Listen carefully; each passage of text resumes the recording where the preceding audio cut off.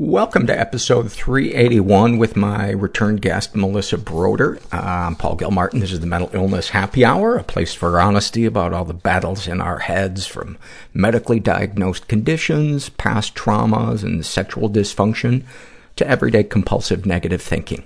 The show's not meant to be a substitute for professional mental counseling. I am a bona fide jackass, and maybe you are too. Maybe you'll listen in and you'll go, wow, there are other jackasses in the world. Maybe life is worth living.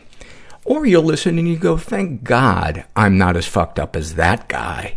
I feel suddenly awesome. The website for our show is mentalpod.com. Mentalpod is also the Twitter and Instagram you can follow me at. Europe, brace yourselves. I'm coming ashore. I don't know who that character is, but I picture him in a sailor suit, twirling his hair.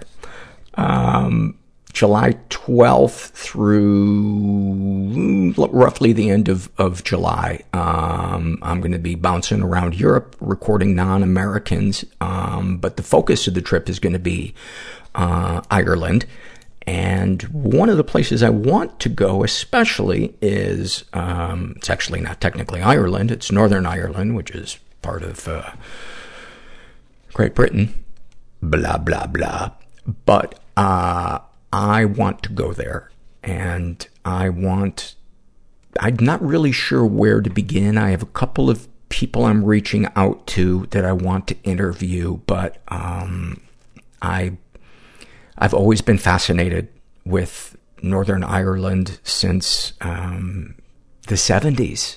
I went to a grade school that was primarily Irish Catholic, and we were always hearing news about what was going on with the hunger strikes. And I remember there was a kid in our class that just came briefly from, I don't remember if he came from Northern Ireland or Ireland, but his name was Brendan Kelly, and he came for like 2 years. And I remember he said that he had like 11 brothers and sisters, and they slept 3 of them in a single twin bed.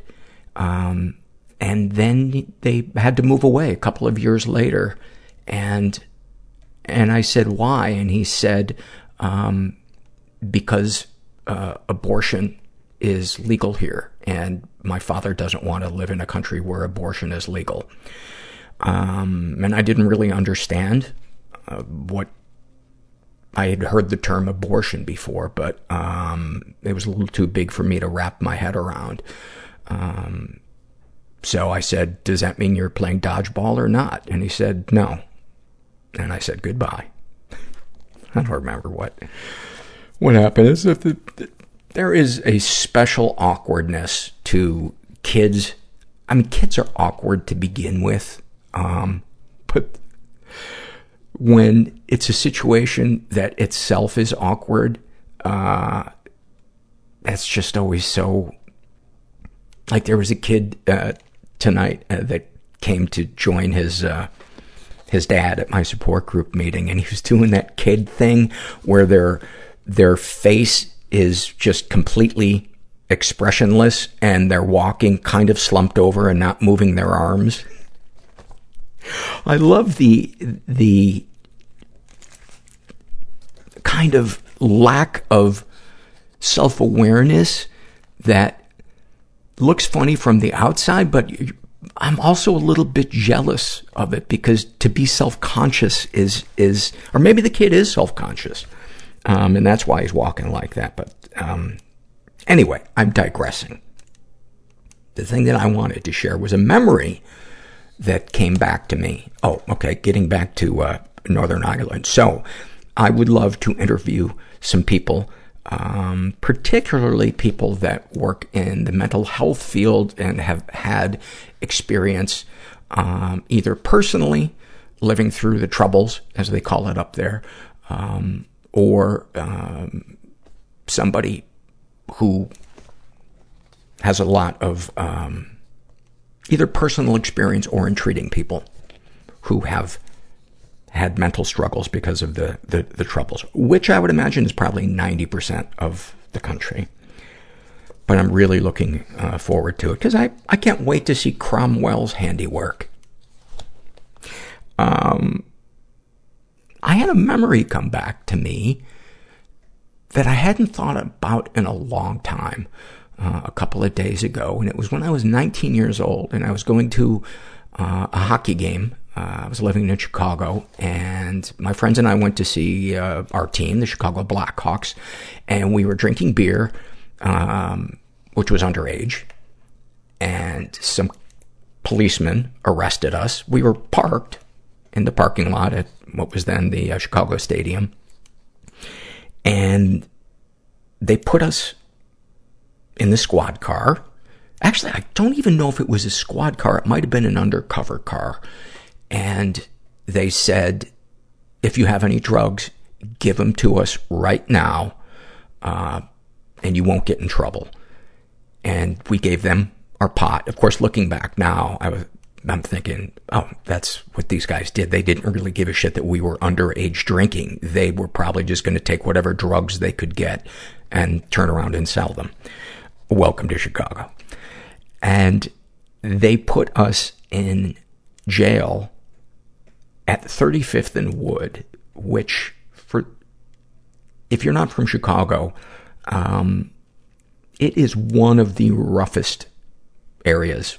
You know, if you were to make a list of the top 10 most dangerous areas in Chicago, 35th and Wood would probably be in the top 3. And so here we are, 5 teenagers, you know, in jeans and polo shirts from the suburbs, in jail at 35th and Wood, and they crammed us all into a tiny little cell. And I remember looking and thinking, wow, this kind of looks like Barney Miller, because there were desks right nearby the cells. They fingerprinted us. I don't remember. I guess they took our mug shots as well. But the TV was on, and the hockey game was playing. And so we were trying to watch it. And they brought in a prostitute. She was black.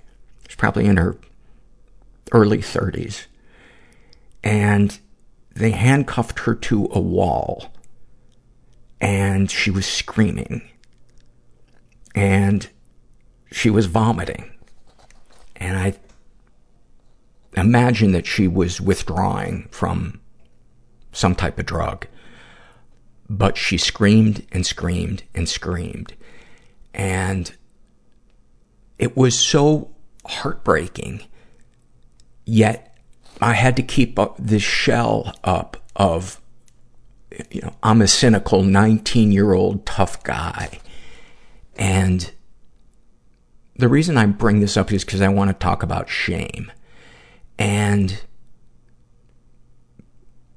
I said something about, you know, we're trying to hear the game, knowing it was wrong, but seeing an opportunity for me to focus attention on myself and look hard and funny.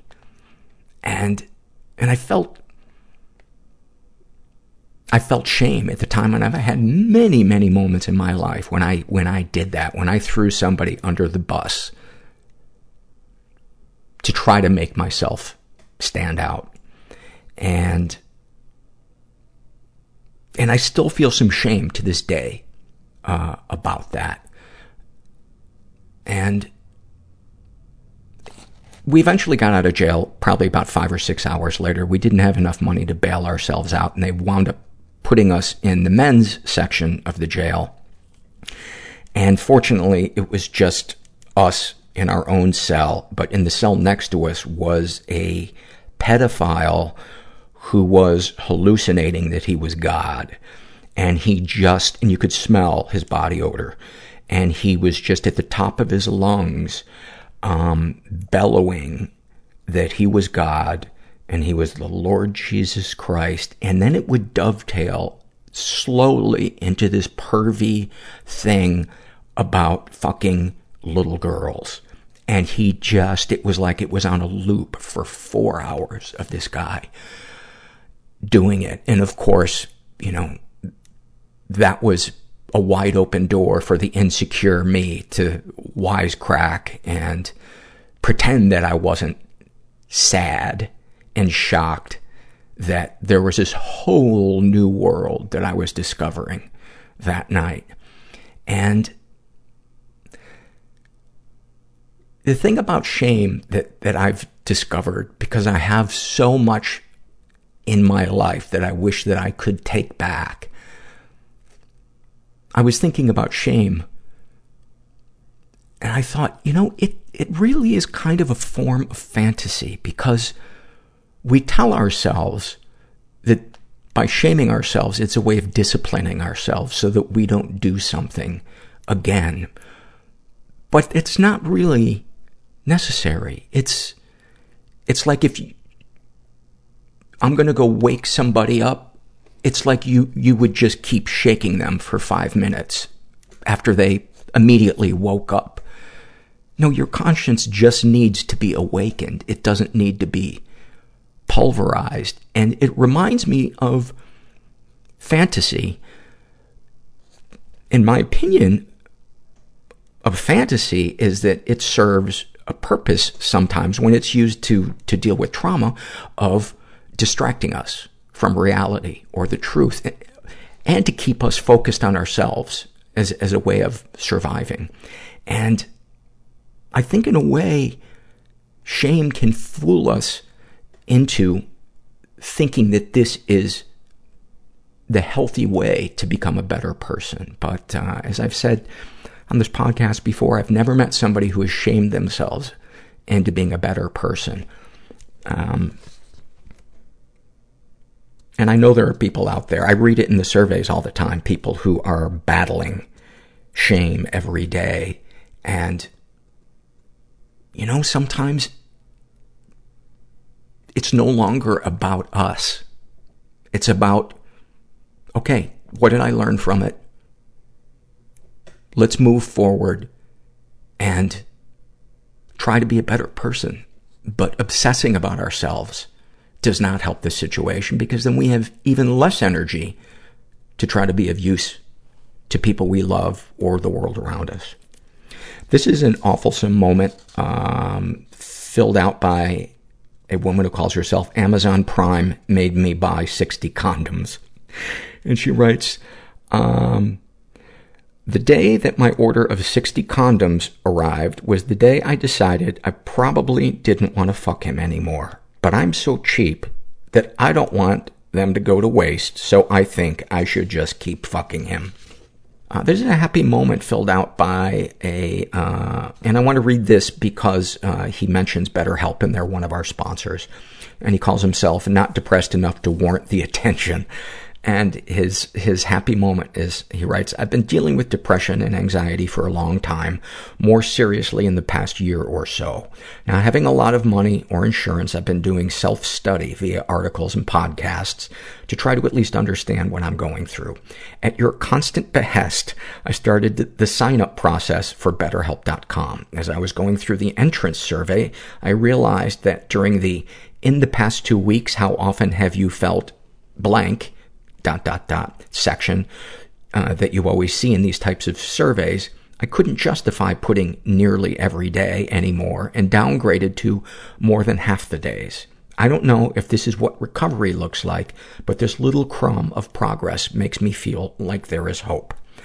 And first of all, I wanted to give you a high five, and of course I want to plug BetterHelp.com, but that is what recovery looks like in my experience. It's just little baby steps, and it's a lot of 2 steps forward, 1 step back. But just like Andy Richter said in the previous week's episode, just keep going at it, man. Just keep getting up and dusting yourself off. It's not about the mistakes. It's about how we handle, falling down.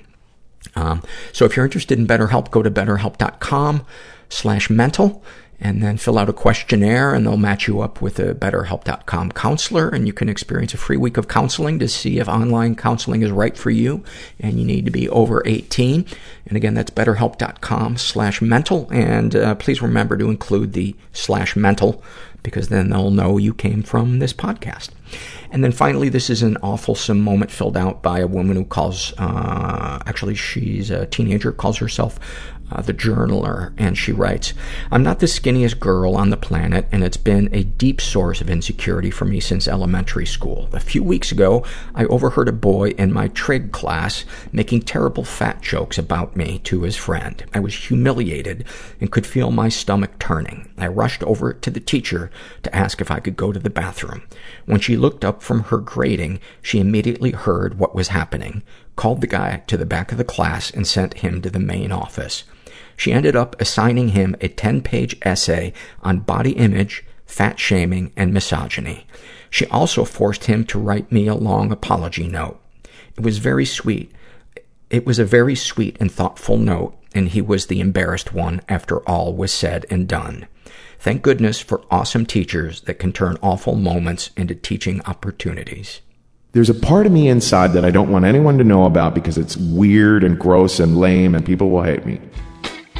It was so hard to be on the planet. Just doom, people-pleasing, dread. Silent, invisible, just wailing. Stuck in the grip of the obsession. Derealization, depersonalization. Suicidal ideation. I was so embarrassed and so full of shame. If I don't get help and get what I need to get... You know, I did some horrible, horrible things. Then I'm not going to be here much longer. God, I wish I could go back and undo them, but I can't. So snipers would shoot in our sides. My father was a notorious pimp in Boston. I can't do this anymore. It was kind of like Scarface. You can change somebody's life just by listening. Through vulnerability comes healing. It felt like I'd been holding a sword and shield, and I dropped them.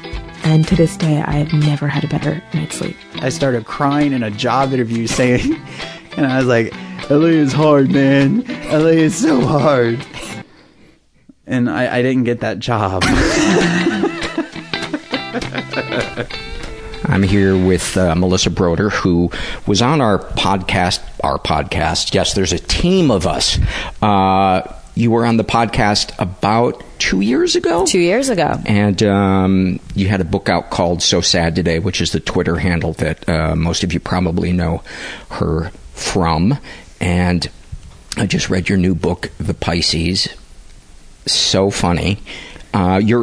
Melissa's other book was really kind of essays. Yes. Written first person. And this is written first person, but it's fiction, but clearly informed by your personal life. And it's good. Friction. Yeah, friction. It's fictionish. Can you, let's just kick it off by you reading an excerpt from it. Is there anything you want to do to set it up? You know, I hate when people do the setting, because I'm like, if you have to read the setting, then like the text. Right. No, I'm not setting anything up. Okay. I'm just going in. Okay. All right. I think as a poet, I'm always like, because like one time I saw PJ Harvey perform, and she didn't there was no banter, and I was like, that's the way it should be, you know? Keep the mystery. Yeah, and just like your work is your thing. Like it's like, take from it what you will. Yeah. Yeah. How was she live? Oh, she's the best. Yeah. I've seen her a couple times. Unreal. Do you like PJ Harvey? I do. I don't know a ton of her work, but whenever I've seen her, she feels so authentic and just like she's her own thing, and you don't like it, fuck off. Totally. You know? I think her and Bjork live on an island. Yes. Not give a fuck island. Yes. Yeah, PJ Harvey I once read something where she only eats potato, or she was in a phase where she was only eating potatoes, which I can so identify with. Just the only eating of one food. For me, it's not potatoes, but I was like, potatoes and jam, and she was making jam and only eating potatoes, and I was like, I get it. I get it. I am right there with her. Yeah. So, but okay. So let's see. Did I say the name of your book, The Pisces? You said it. All right. All right.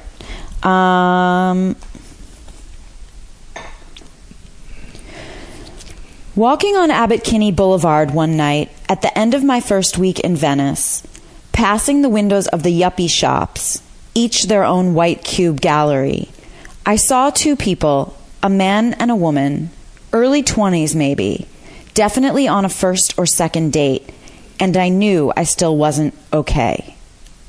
They were discussing intently where they should go to eat and drink, as though it really mattered. He had an accent, German, I think, and was handsome and fuckable, hair close-cropped and boyish, strong arms, an Adam's apple that protruded and made me think of sucking on it. Her visage, when she turned her head to talk to the man, was hard and pronounced, with a jutting nose and chin, but she had good hair and a hot body to save her. She wore a pair of tiny navy silk shorts, from which the very bottom of her ass cheeks protruded ever so slightly. You almost felt compelled to touch them. Everything she said was filtered through her own awareness of how good her ass looked. The words she spoke merely an afterthought compared to the glory at the bottom of those shorts. She was almost like a vehicle for shorts and an ass. She sort of danced a little down the sidewalk and flicked her hair. He was no better. He asked stupid questions. So how long have you been here? And do you like it? But every question was a chance to put his own hotness into action. Why were they even bothering to speak? Who had time for all of this? Why weren't they just fucking right there out in the open? The entire performance was merely a vessel for something else. It was nothingness. Sure, compared to the greater nothingness, the void, the lack of explicit meaning in life, the fact that none of us knows what is going on here, it was at least something. Their engagement in this dance of elevating a stupid restaurant to high levels of importance, discussing kombucha, making the fleeting matter, the shorts, all of these were a fuck you to emptiness. Or perhaps these details were symptomatic of their ignorance of nothingness. Was nothingness so imperceptible to them that these things could matter? Could anyone be totally ignorant of the void? Didn't all of us have an awareness of it, a brush with it, perhaps only once or twice, like at a funeral for someone very close to you, when you walked out of the funeral home and it stopped making sense for just a blip that you existed? Or perhaps a bad mushroom trip, where one's fellow trippers looked like plastic. Could there be people on this earth who never stopped for a moment, not once, to say, "What is everything?" Whether these were those people or not, I knew that in this moment neither of them was asking that question.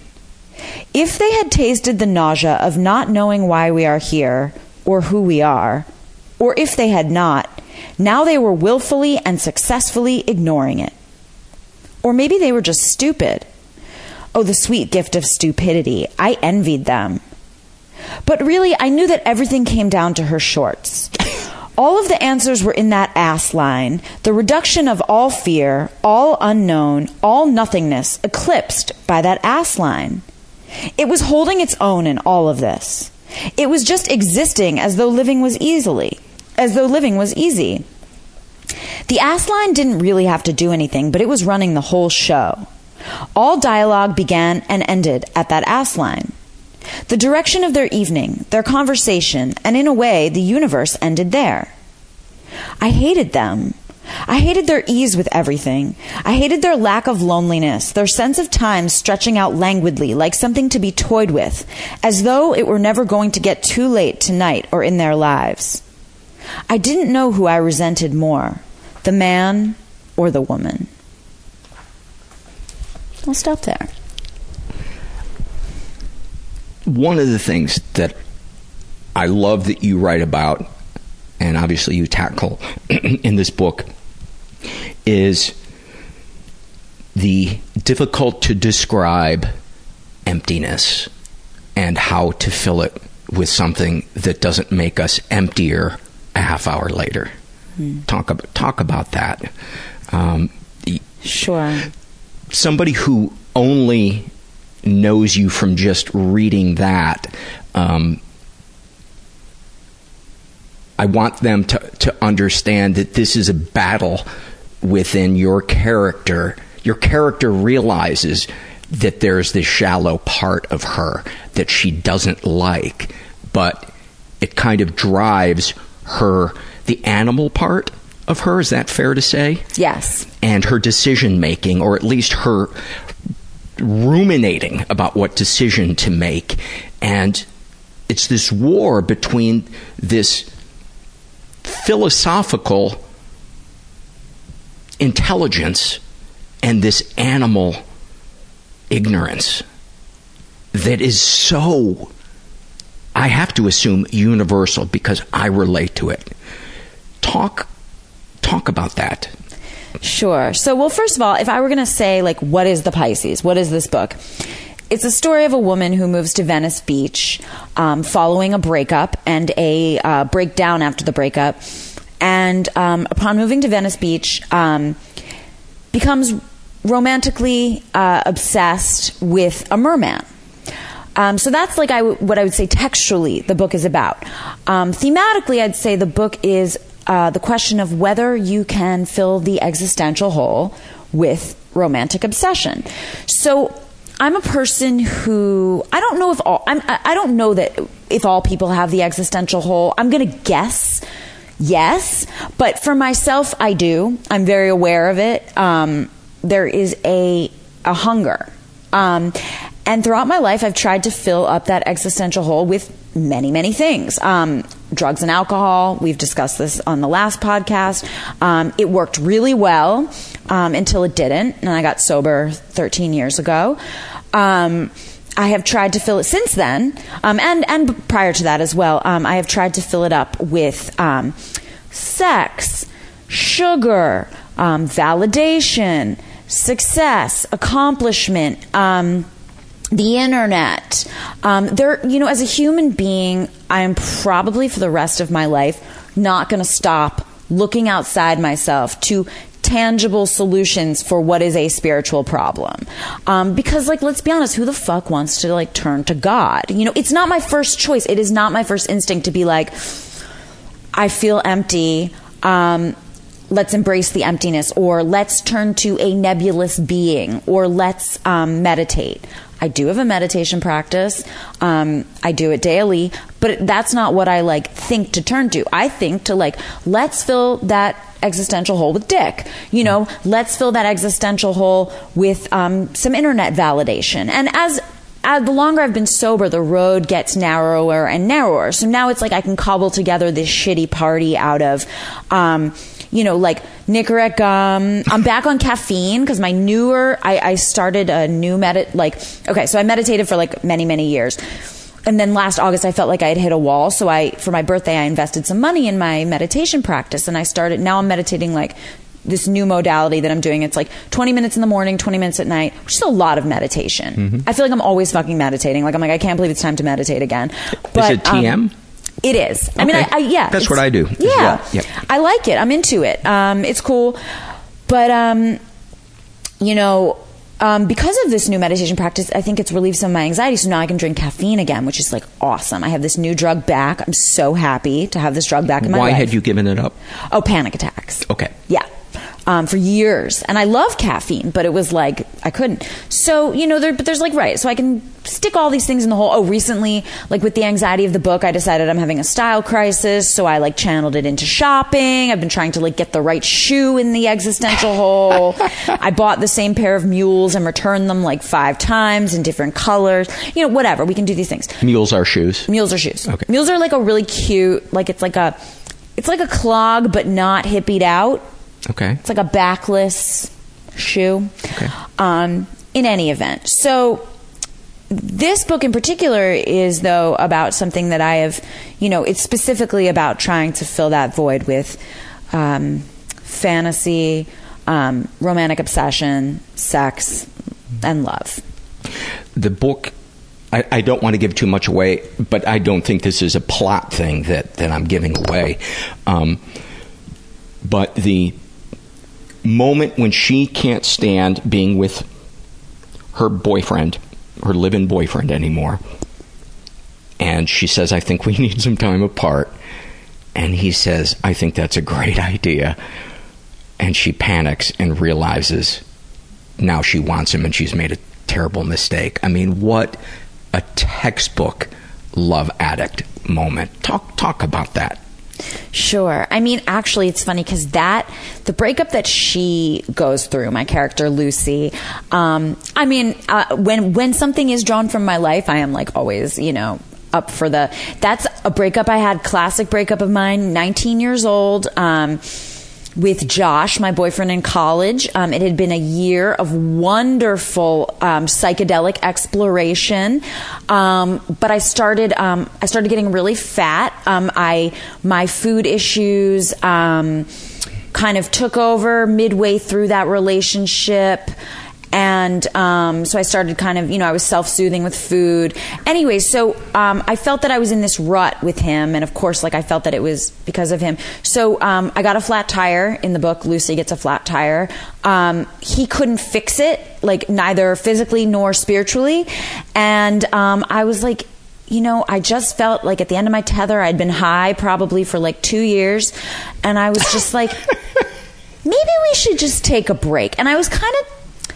I'd say I was 30% wanting to break up with him, 30% just wanting some feeling of adrenaline, and 30% wanting that joyous experience of when you push someone away and they say no, come back. But unfortunately, he did not say come back. He said that is a great idea.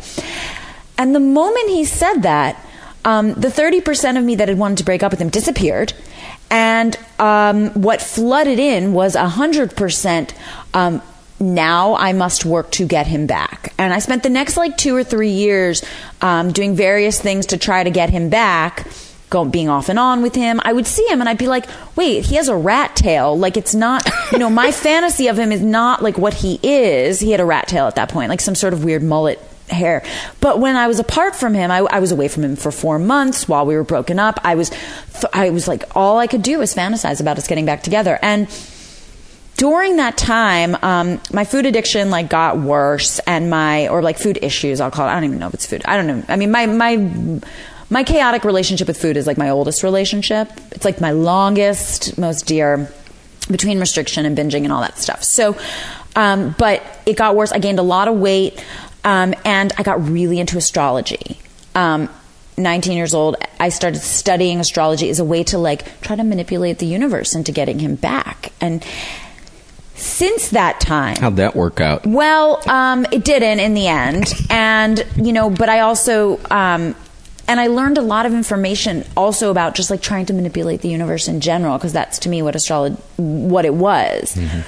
Since then, I really have given up on astrology. But I'm sort of somebody who grows up Catholic, really intensely Catholic, and then gives it up, but is still terrified of hell. So within 5 minutes of meeting anyone, I'm usually what's your sign? And I write horoscopes for a newsletter, for Lenny Letter. So it's still very much infused. So I'm I don't believe in any of this, but it's still very much part of who I am.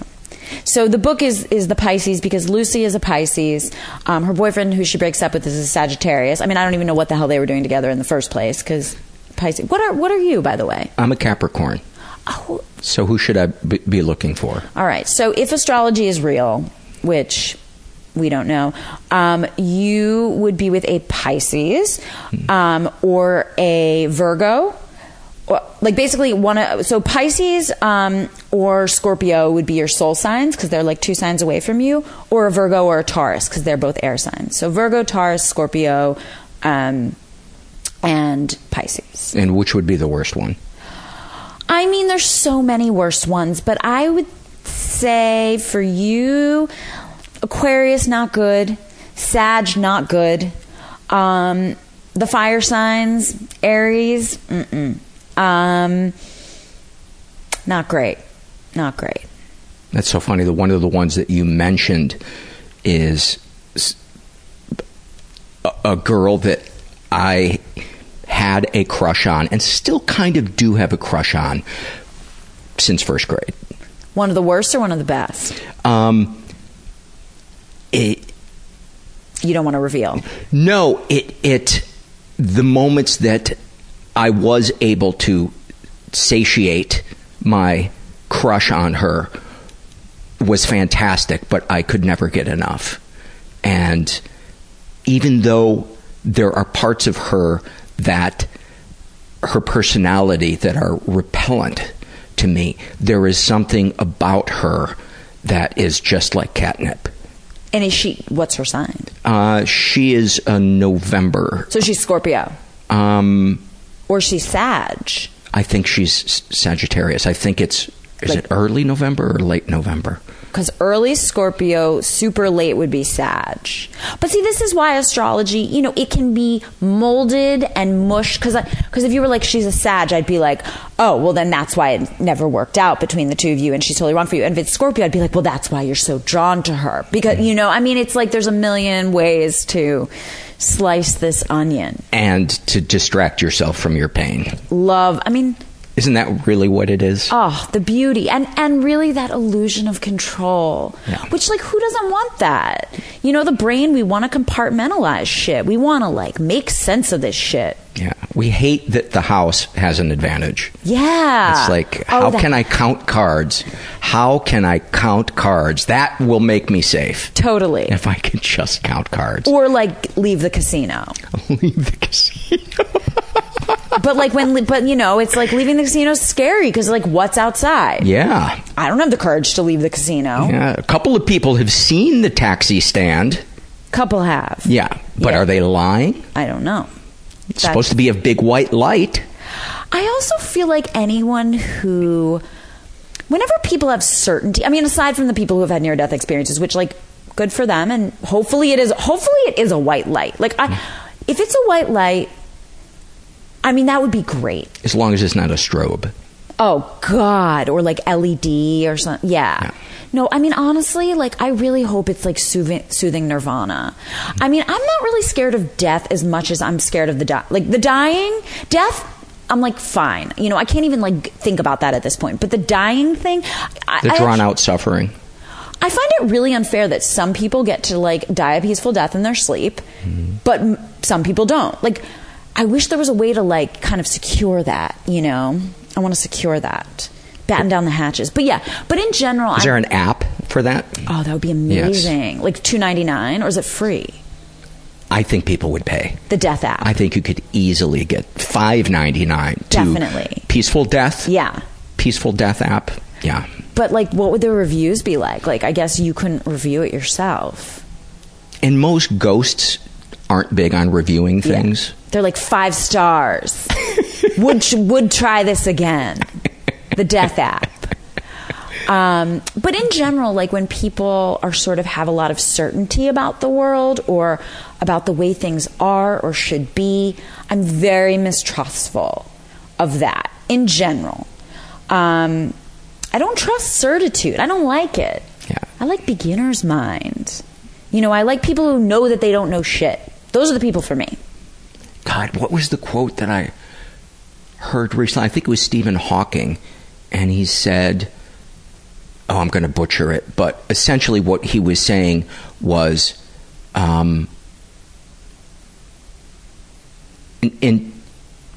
intelligence isn't knowledge. Intelligence is admitting that you don't really have knowledge. Something along those lines. Yes. And he did it through a voice box. Amen. That's it, right? The knowing we know nothing. And I feel like there's so much... That's a terrifying place. There's a lot of certitude. The knowing we know nothing. What do you feel like? What comes up? One of the things I asked Melissa to do is I said, I think it would be really fun for our episode to center around you and I just trading loves and fears. And one of the biggest fears I have is looking stupid. And obviously a lot of people have that, but it's very central to me. For some reason, knowledge feels like power to me. What does lack of knowledge feel like to you? I tend to sort of, I like not being a joiner. I think, and that is my pride in, and what I mean by that is, or not being a leader, when you said lack of knowledge, I, for some reason, just immediately imagine like being in a group and you're trying to build something and people are like clamoring with the sort of like, okay, no, we're going to do it this way. No, we're going to do it this way. And I'm on the outside making jokes. But I have to tell you, I'm going to guess that my tendency to take pride in being the outsider and on the outside making jokes probably ultimately boils down to a fear of not knowing. And so it's like, fear of being rejected for not knowing? Right, that I would be rejected for not knowing. So I'm just going to like, I'm going to admit my not knowing now and I'm going to celebrate it. Like, I think it probably in part is a defense mechanism. Yeah. It's kind of like if I have a giant zit, I'm going to point it out to everybody right the moment I see them, so that like, or a flaw in myself, I'm going to like confess it all, because at least there's an illusion of control over the way it's perceived. Yes. If I address it first, then I own it. If you address it first, not only am I ugly, but I'm stupid. Yeah. When you mentioned PJ Harvey, I remember watching her on MTV. Beyond that, I know nothing about her, but in that moment, I was afraid of looking stupid and like I am ignorant culturally, and so I kind of exaggerated how familiar I am with her, because that felt like the right thing to do in that moment. And as I was saying it, the voice in my head was going, what are you doing? You're such a fraud. You know 2 of her songs from MTV, and you don't even know the names of them. You just know that Madonna was crazy about her, and you thought, well, she must be interesting. And like, imagine if you had said to me like, oh, I know everything about her life. I might have not talked about the potatoes. And like, you might not have known, like if you had gone further in your knowledge, like if you had like dug down, like, I get that. I mean, sometimes I lie and say, when people ask if I've seen like a movie, I lie and say yes, just so they don't recommend me anything or tell me I have to see something. Because anytime someone that's different. Yeah. But no, that's just efficiency. Well, it's efficiency, and it's also like, usually when people recommend me stuff, I'm like, this is the fucking worst. Like, anytime someone recommends me something, I'm like, oh, it's going to be awful. Are you ever wrong? Or do you never try it? Half and half. Mm-hmm. I always think I'm open-minded, but I guess I'm pretty close-minded. I'm like, anytime someone recommends me something, I know it's going to be shit. Well, you know what? Because so much is shit. And do you think that's why you dislike people that have certitude? Because you see that in yourself? Totally. Yeah. Probably. Like, maybe in all of my professing that I do not have certitude, and I dwell in the realm of beginner's mind, and I know that I don't know. I have certitude. But what my certitude is that, like, the world is stupid.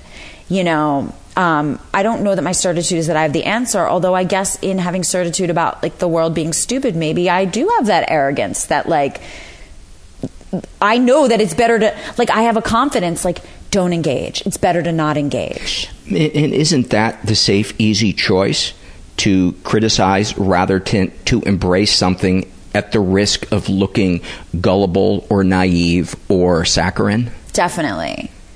So what do you think the fear is in that?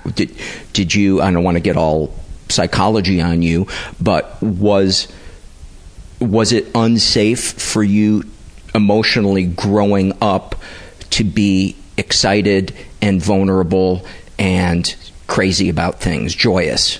Totally. I mean, even now, it's with my parents. I mean, it's like when I bring them something, like, look at this success or look at this, and it's like there's this little child spirit in me, like, okay, now it's going to be the thing.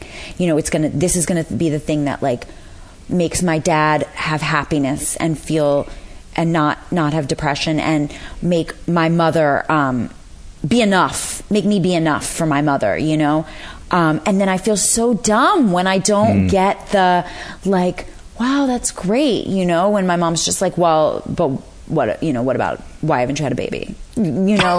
Like that. So yes, I'm gonna go out on a limb and say, yes. Yeah. Have you ever told them how you feel about that? Yeah. And how'd that go? I mean, you can't really. It's like describing color to somebody that has never seen color. Some people are just incapable of certain things. Yeah. certain interactions. Yeah, like it's kind of, no, there's not going to be, no. It's like, bless you, change me, because they're certain. There ain't no change in them. They have certitude about what is important. Oh, my mother certainly has certitude. And actually, my father my father is like a basement dweller. Like, he has a very cynical, really humorous take on the world. And like my father is the kind of person who, like, 2 years ago was like, you know what's a great show? The Sopranos. Like, as though he's he just first, discovered it. Yes, and like he has discovered it, you know? Yeah, or like that Michael Jordan is a hell of a basketball player. Yeah, and you're like, wow. Or like 4 years ago, he was like, you know, it's a great movie, Pulp Fiction, and it's just, you know, and so I see. But I think my father was always like seemed real cool to me growing up, and he was very loving growing up. Like, he was definitely the place where I got like the nurturing. So growing up, it was like we were. Like, him and I were us, you know, and my sister too. Like, we were all us, and then the world was them. But then when my sister and I became adults, we're no longer us. Like, it's like my father is him and we're them, because we're adults. We're part of the world. You're out now. of the basement. We are out of the basement, you know. Yeah. But my dad was like a cigarette, you know, he smoked cigarettes in the basement, and like he loved Bob Dylan, and was like, you know, had a very sarcastic, like biting sense of humor. And to me, that was just like so cool, you know? Yeah. And when you say it was us kind of against them, where was your mom in this thing? She just wasn't kind of hip? She's a them, but my father like would kind of take her side too, you know, like out of obligation, or because he genuinely felt that way? I think he just wanted peace. Gotcha. So the quickest route to like having peace. And the biggest thing with my mom, which I'm sure I've talked about on the show the last time, was like it was the food stuff, you know. It was like and there not being a boundary between like my body and hers, and just sort of obsession with like, you must be skinny, and you know, that whole thing. Do you think that informed some of your sex addiction? Where do you think that comes from, the sex addiction and the love addiction, and what do you I mean, maybe I'm doing too much pathologizing, right? But for me, it's more just philosophizing. I'm not trying to, you know, say this definitely came from there, but I'm endlessly fascinated on why we have the struggles or flaws that we do. Well, certainly, it's so funny because I would say that my first addiction, besides like food stuff, was fantasy. Mm-hmm. And that is probably like more than sex, definitely more than love. Like, I am a fantasy addict. You know what I'm saying? Like, I want to live in another realm. Reality is not my thing. I will. That is so going in the montage of audio bites for next year. Reality is not my thing. Fuck, that is so funny. Yeah, it's so relatable. True, oh my right? God, totally. Like, ew. Yeah. And I never knew what to do with reality from day one. Reality has a hairy back. Ugh. When you get to know it. Totally. Yes. Yeah. So I'm going to like drape it in like lots of sexy garments and whatnot. So it's kind of more like sex and love are a vehicle for you to stay in fantasy. Yes, or it's like the fantasy is of sex and love. But then, like, you know, sex and love are never like what? No, the fantasy is always better than the always. act. It is all about the fantasy, and it's about sustaining that fantasy. You know, because like Lucy, like in the book, where she once she sort of, like, when she's with her boyfriend, she's like, ugh. But then when they're apart, she's like, come hither, you know? And it's that sort of, because when you're in a real relationship, you can't turn that person into a drug. Like, there's no fantasy there. Like when you're buying toilet paper for the you know, it's life. And it's like, who wants life? And it's a form of objectification. You know, when I started going into support groups for sex addiction, love addiction, fear of intimacy, I began to hear women share about how they objectify men, and it tends to be in a slightly different way, but they're still reducing that person's humanity to a character that fits into the script in their head while ignoring who that person actually is. And, Absolutely. That was a revelation to me, and that was kind of comforting to know. There was something I wanted to... I had this image of... I'm always trying to figure out a way to describe to somebody what it's like to have a fear of intimacy and to do that dance of go away, come back, go away, come back. And it's two people with their heads through different parts of a ladder and coming towards each other and going towards each, and it's like there's this distance that is there no matter how hard either party tries. And it's so frustrating. Yeah. Because you think it's reality, and it's really about them leaving the toilet seat up, or, not going to the concert you wanted them to go to, or whatever it is. Or just like being present. Like, ew, like I don't want my partner to be present. Like I want to be like in the corner on the internet, like by myself, like just, but then if he goes away, I'm like I was surprised actually. Like recently he went away and I was like, oh my You're married. God. I'm married. Yes. I'm married, and I've been monogamous since the last show, since prior to the last show. It had been a struggle before then. Well, we were monogamous for 5 years. Then we had an open relationship for 5. And then we've been monogamous for, I guess it's 3 or 4 since then. And was that a joint decision? Yes. Okay. Yeah. I mean, joint because I kind of like burned down the house. And he was like, you let your side bitch settle in and can't be trusted. And I was like, I think we need to be monogamous because I don't know that I won't do it again. And, I see, because you couldn't do it in a nuanced, in a casual moderate way. Right. I'm not really good at casual. I don't know like what that is. It's 0 or 10. There's no 5. Either like the sex is terrible, and well, then it's easy to be casual. Like if I have sex with someone and it's like the worst. Sometimes it's funny. Like in the height of my sort of dalliances with younger men, sometimes I would be so relieved if the sex was bad because then I didn't have to obsess or pine. But then I'd just be like, why am I not just home like fucking my husband? What would make sex with somebody good or sex with somebody bad? And what was it about younger men other than having a younger body? Or was that it? Well, it's funny. Good sex is hard to define. Bad sex, very easy to define for me. I'm not attracted. I'm not turned on. I'm faking. I'm worrying more about, which is like all the time, I'm worrying more about like them, their experience of it than my own experience. I'm waiting for it to be over. And you write about it so well. Yeah, I can read a bad sex scene too at some point. Because in this book there's good sex. There's what we might call good sex with a merman. But prior to getting to that, and post Lucy's breakup with her boyfriend, she discovers Tinder at age 38 and has a slew of bad sex. I find bad sex hilariously bad sex. Yeah, real bad, not good. Yeah. But even it's funny because even in her good sex, like even when she's having sex with a merman, I have this commitment to pleasure realism. I guess that's what I'm going to call it, is pleasure realism. Like even if she's having sex with like this gorgeous fantasy merman who's like there just for her, she's still like, well, listen, I have to tell you, it might take me a while to have an orgasm. Because like for me, like even if I'm having sex with a merman, like I'm still self-conscious that it takes me too long to come, you know? And like every time I read like erotic fiction, whether it's literary erotica, which is what we're calling this book, or smut, I'm always like, wait, she came on page 121. Like, it would have taken me till like page 158 to have an orgasm.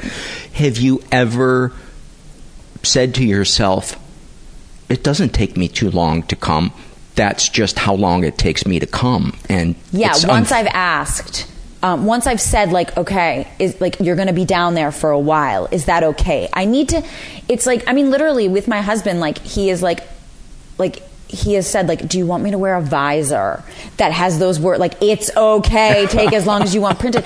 It's like, I do not, I can't relax unless I have been like asked for permission to relax, and like, or like until I feel okay with the other person's comfort. I see. You know, where do you think that comes from? Oh, I mean, like definitely my mom. And it's about appetite. You know, it's about like a lack of comfort with one's own appetite and like trusting that. I see. Yeah. I think that makes total sense to me. Yeah. Much easier to just like masturbate, take care of it myself, and BD. You know what you want. No prob. Yeah. Yeah. And what is it about the younger? Right, the younger. Well, I think it's funny, like, I began sort of on my odyssey of younger men at a time that was right after I had gotten married. So that felt weird because it was like, wait, like this whole part of my life is over, even though it wasn't, because that was like when we had opened up our relationship. So if anything, it wasn't. But also, I turned 30 and I was like, I think I was like really fucking sad about time passing. So there's that, you know, the passing of time and the inability to stop it. And I also think so it was kind of like this is my last chance to fuck a 20-year-old without it looking super, super pathetic. Yeah, or like to be that they would like actually want me. You know, like I'm going to be gross soon. I got you. I'm seeing myself becoming gross. Right. And when I ask you, what is it about the young guys, that is not a judgment at all. No. It to say they're hot, not that that's not a completely valid reason on its own. I just sometimes would like to know, is there another thing at play there? There's multiple layers. I think also my husband's 10 years older than me, and as I talked about in So Sad Today in my last essay, he's had an illness for a very long time, and I think when you are constantly faced with some, you know, when you're dealing with stuff that people usually deal with at like age 70 in a partnership, and you're dealing with it in your 20s and early 30s, you have this desire for there to be like an ease and a youthful, like an infusion of youth. And my husband's pretty like young of spirit, but I think whereas I felt that like his illness made it so that I was never going to have like my marriage is never going to look like my friends' marriages, nor do I really want it to be perfectly honest. I mean, I don't want kids, you know, and I wouldn't want to be with any of their husbands, but it was kind of like, I think I didn't want to be sad about his illness, and so I was like, okay, I'm not going to be sad because look what I get. You know, I get to have this, like, I want this harem of younger men. I get this buffet. And so it's sort of like a way of perhaps like rewarding myself for staying alive and like feeling not pathetic. I always go back to this word loser. It's funny. I've been taught, like, I always feel like a loser. And like if I have like a sad feeling, which like, you know, I often do, I feel like a loser, so I try to escape it. Or like if something bad happens to me, I feel like a loser. And like we were talking about fears, and that fear of being not enough is like number one. And it is like, it's there every day when I wake up in the morning. It doesn't matter like what the success is. And I know that it's an inside job, right? Like there's no amount of external stuff that's going to fill it, but that doesn't mean you don't reach for it. Yes. And some of the external stuff can make it feel like it fixed it for about 15 minutes. For about 15. Yeah. And God, what a good 15 minutes those are. Oh, please. Yeah. Yeah. The high. The high. Love the high. So when you decided to go into an open marriage, what was the fantasy that you had created in your head of what that was going to look like? Well, basically, so we were in a monogamous relationship for 5 years, and then my husband, or he was my boyfriend at the time, was going down to Rio, and he was like, do you know what goes on in Rio? And prostitution it's not legal there, but it's pretty much like regulated. I mean, there's like, you know, you go to like clubs and you meet a woman, and it's much more like fluid in the culture, at least in an IRL standpoint, like in real life standpoint, whereas I feel like here a lot more happens sort of online. Anyway, nonetheless, it's like, it was very accessible. And I was like, you know what? I want you to have that experience. And I actually feel like I would be totally okay with you having like that physical experience. But I was like, but if you go to Rio and have this experience, like, what do I get? And he was like, oh. And so he went and had the experience, and I felt like cool with it. And then, so we kind of negotiated, and I was like, okay, well, the terms became that he could have experiences like this, but he had to let me know all the details, and ahead of time too. Like, we called it POC, like possibility of companionship, or POPC, possibility of paid companionship, because I didn't want to be like wife in the dark. Like, I wanted to know, and the reverse was true for me. So he didn't want to know anything. He didn't want to know any details. Do as you will. And for the first, so he didn't even want to know that you had. No, he didn't want to know anything. Okay. He felt much more comfortable not knowing, Okay. whereas I was like, must know, because it's the illusion of control thing. So for the first year, I didn't even act on it, because I sort of knew that for myself, it would be like a Pandora's box, not even in terms of my marriage, just in terms of like my own peace of mind, because I remembered what I had been like in my, younger years. But then I felt that, I guess, like once we did get married, and once I sort of approached 30, and that was when I felt really compelled, and so I had like 5 years of experiencing that. But in your mind, what would a week look like as you entered into this time period when you were thinking, okay, I'm going to try this? Or was there no expectation? There was no expectation of what reality. That's incredible to me. What reality would look like. That is incredible. For me, it was all about the fantasy, though. It's about the potentiality. You know what I'm saying? Like just being able to fantasize about being with someone younger, and like the narcotic effect of that, and the limerence, that word limerence, right. That's what it was. So you were just thinking about the feeling. You weren't thinking about a scenario or a type of guy that would bring that feeling. I mean, definitely younger, because, again, like with that recapturing of youth. But it's so much less about the person than it is about ourselves. It really is. It's really such a mirror for us. It's like, and also I think it's funny, because with my sadness about getting older, when I think about childhood, like, I didn't like being a kid. You're not in control of anything. Someone's always telling you what to do. Like, hated that. Didn't like being an adolescent, because like people were bitches and getting bullied, and my body like was not doing like what I felt it was supposed to be doing.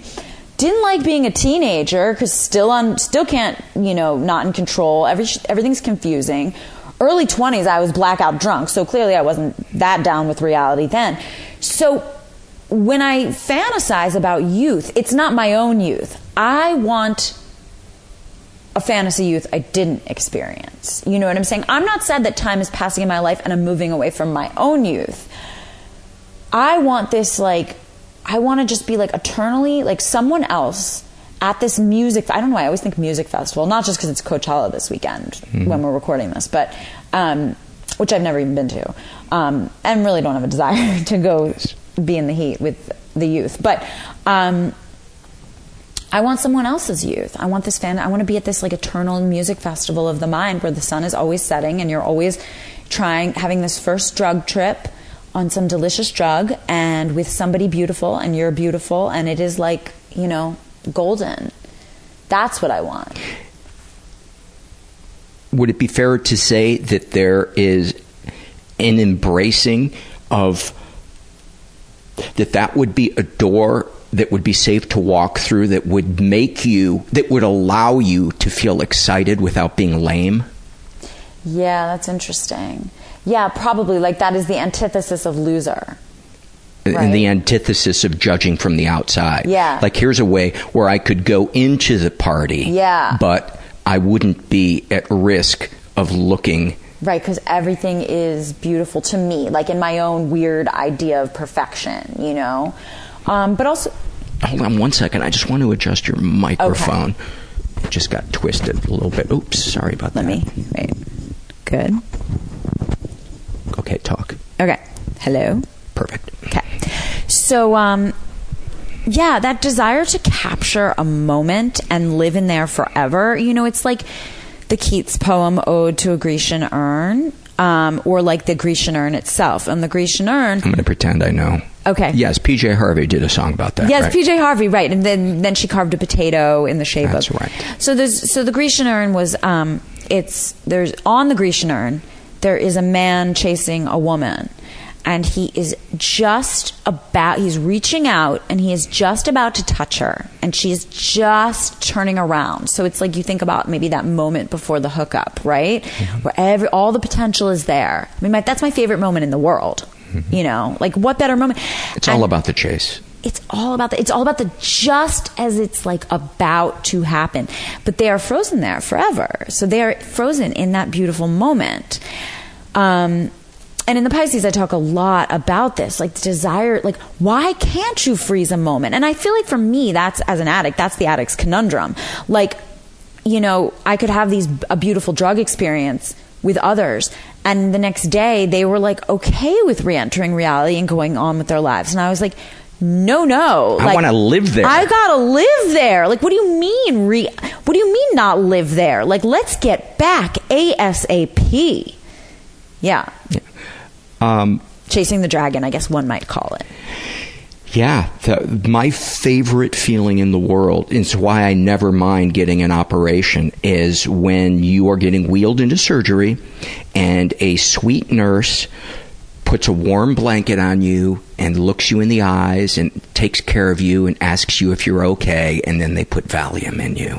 Ooh. It is and it lasts about 15 seconds. Yeah. And I will ask them oftentimes, can you just do all of this early? My mentor calls that a freebie. Yes. With regards to, yeah.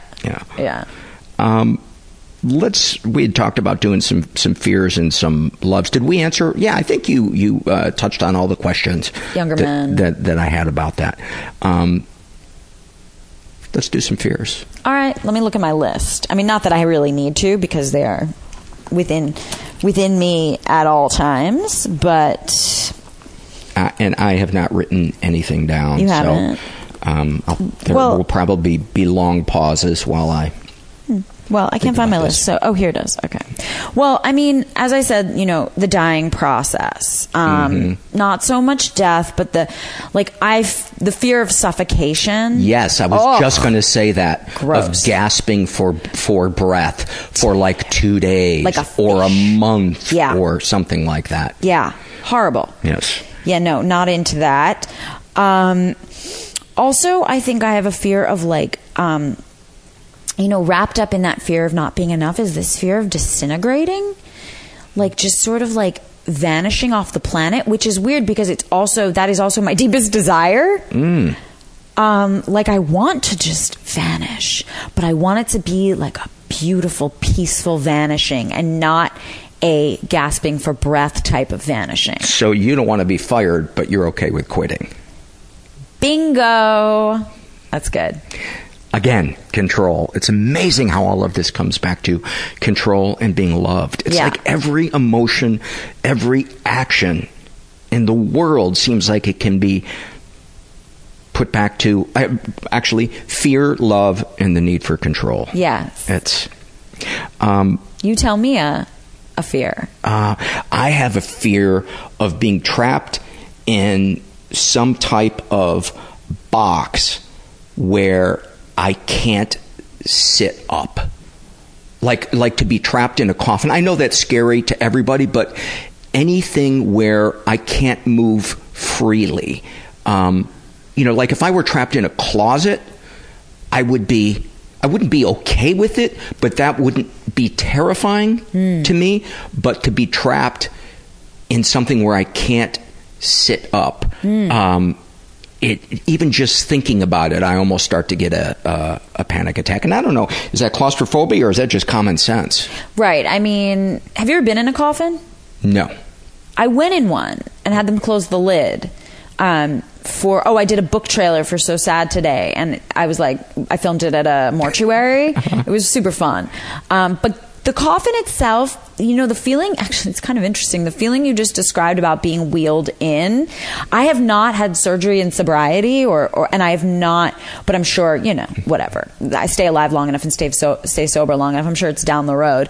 But the coffin, it's very soft in there. It's cushy in there. But somebody can open the lid. That wouldn't bother me. Yeah. If somebody was standing right there, yeah, I'd be totally fine with that. I find it even comforting if somebody is right there that I trust. When they closed the lid, I was like, oh, Jesus Christ. Yeah, like this was, yeah. But one thing I was not expecting was how soft and cush. Yeah. And I was like, oh, this is nice. It made me feel like, and actually when you were telling your story, it made me feel like a couple years ago I was out for one of my many body dysmorphic runs because You do the body dysmorphia 5K. I do the body dysmorphia. Yes, I do. And instead of earning money for body dysmorphia, I'm earning to fight against body dysmorphia. I'm just earning more body dysmorphia. Yes. And it's interesting because everybody winds up running 10K. Yes, that's the body dysmorphia. Otherwise, they're terrible. Right. Exactly. Yes, and there's losers. no spaghetti dinner after.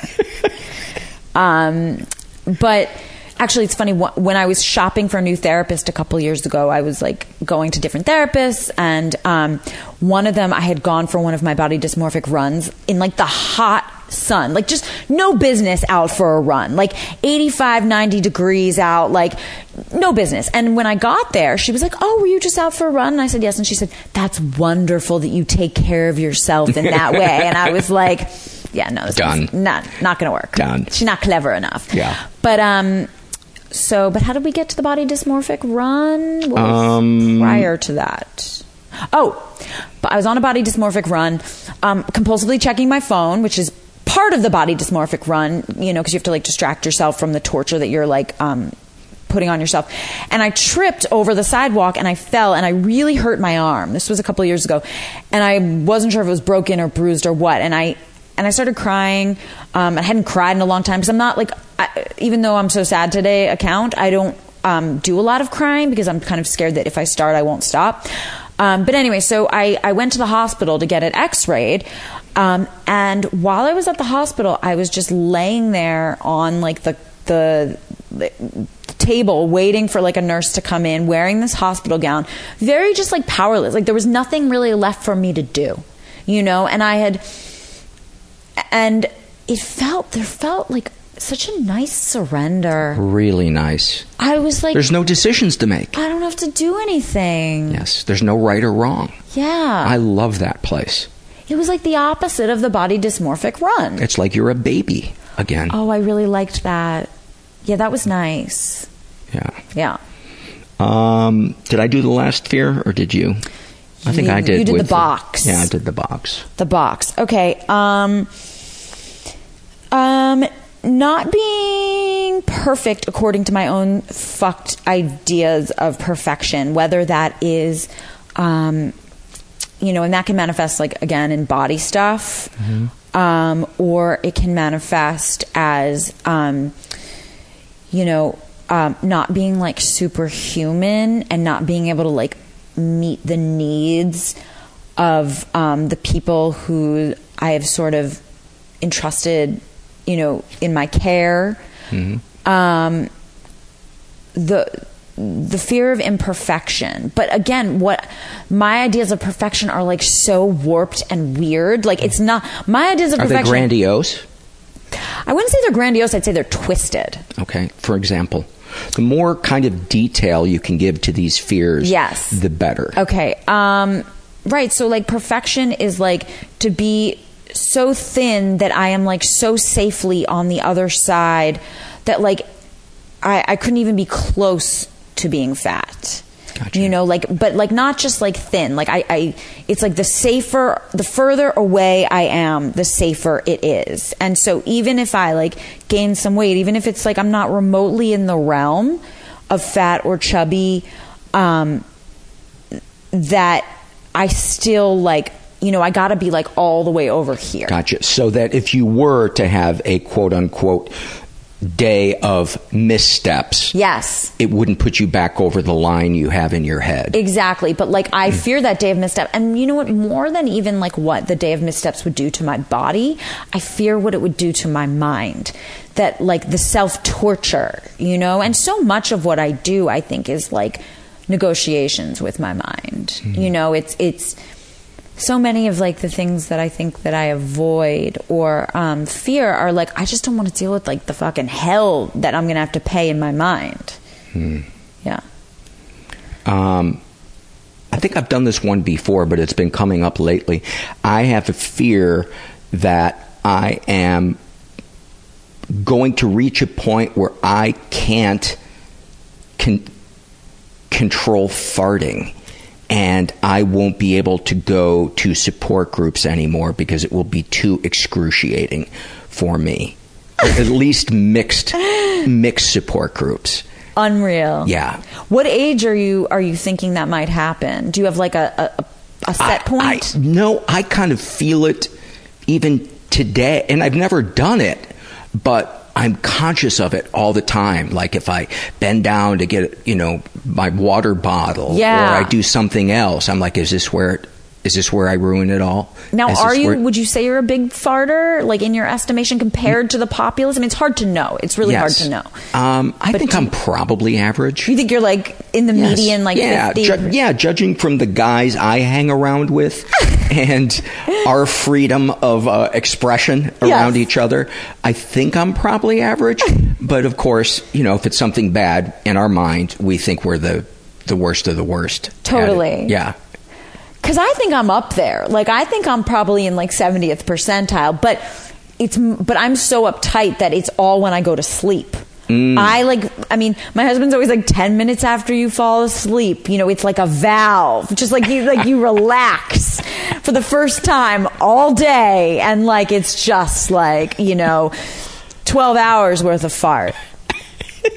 Which is always hilarious. And he'll send me texts in the middle of the night. Like, so I'll wake up in the morning and it's like 2 a.m. He'll be like, 2 a.m.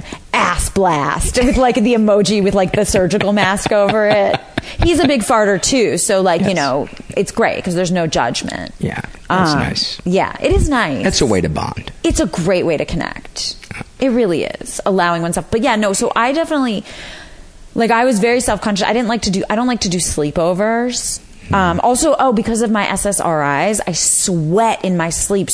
I do too sometimes. Oh my God. I'm like a swamp. I can't sleep in clothes. There doesn't seem to be any rhyme or reason to it. Interesting. Yes. You just sometimes do, sometimes don't. Yeah, sometimes do. And sometimes it's soaking the sheets. And then I'll go a year without doing it. Really? Yes. Because I'm like every fucking night. Yeah. Yeah. But I have to sleep naked. We have 2 blankets on my bed, and like, it gets cold at night in my house, and I'm like, I want to be under Big Puffy.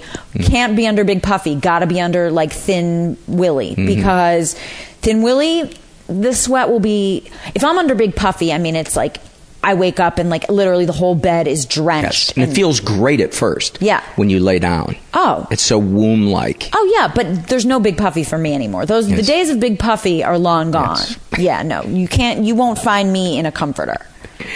So what's your fear? Okay. A fear of, okay. So I think it's getting worse. I've always had this fear of like, and this is more, I guess, a phobia, when like weird patterns in nature, like when meat is really striated, or when like a pancake starts to bubble and the bubbles are all close together, or like when wood has a really weird pattern, it creeps me out. Really? Yes, there's a name for it.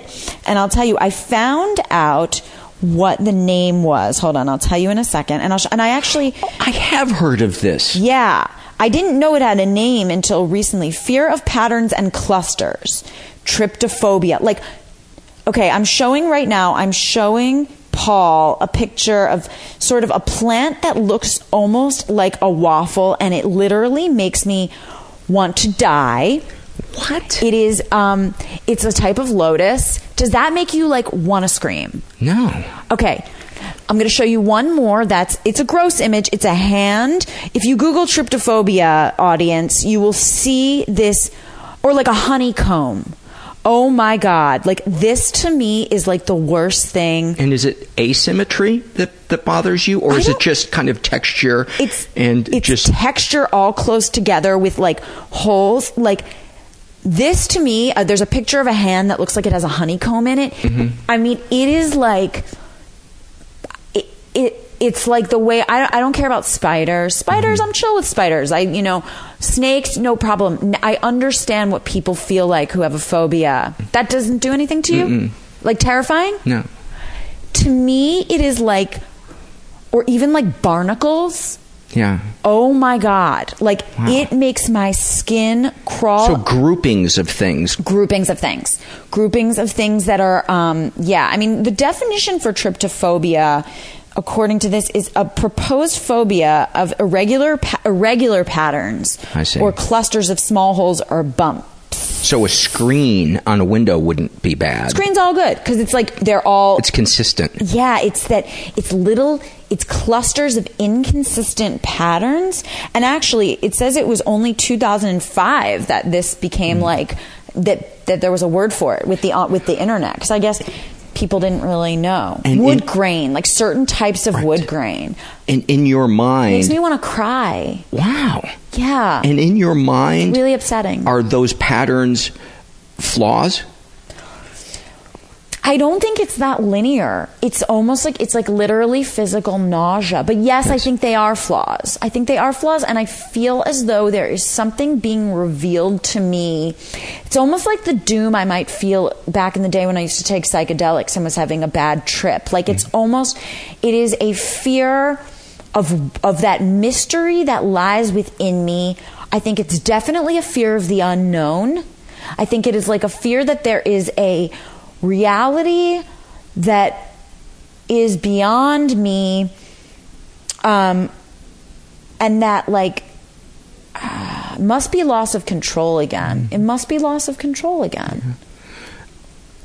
I think I know what you're talking about, and I've experienced it a couple of times, and for me it's the feeling that the darkness that exists in the world, or may exist in the world, the real darkness, the hair-raising darkness, even though I've told myself it's not going to touch you, it is now sitting up in its coffin, and it has you in its sights, and it's coming towards you, and you can't run.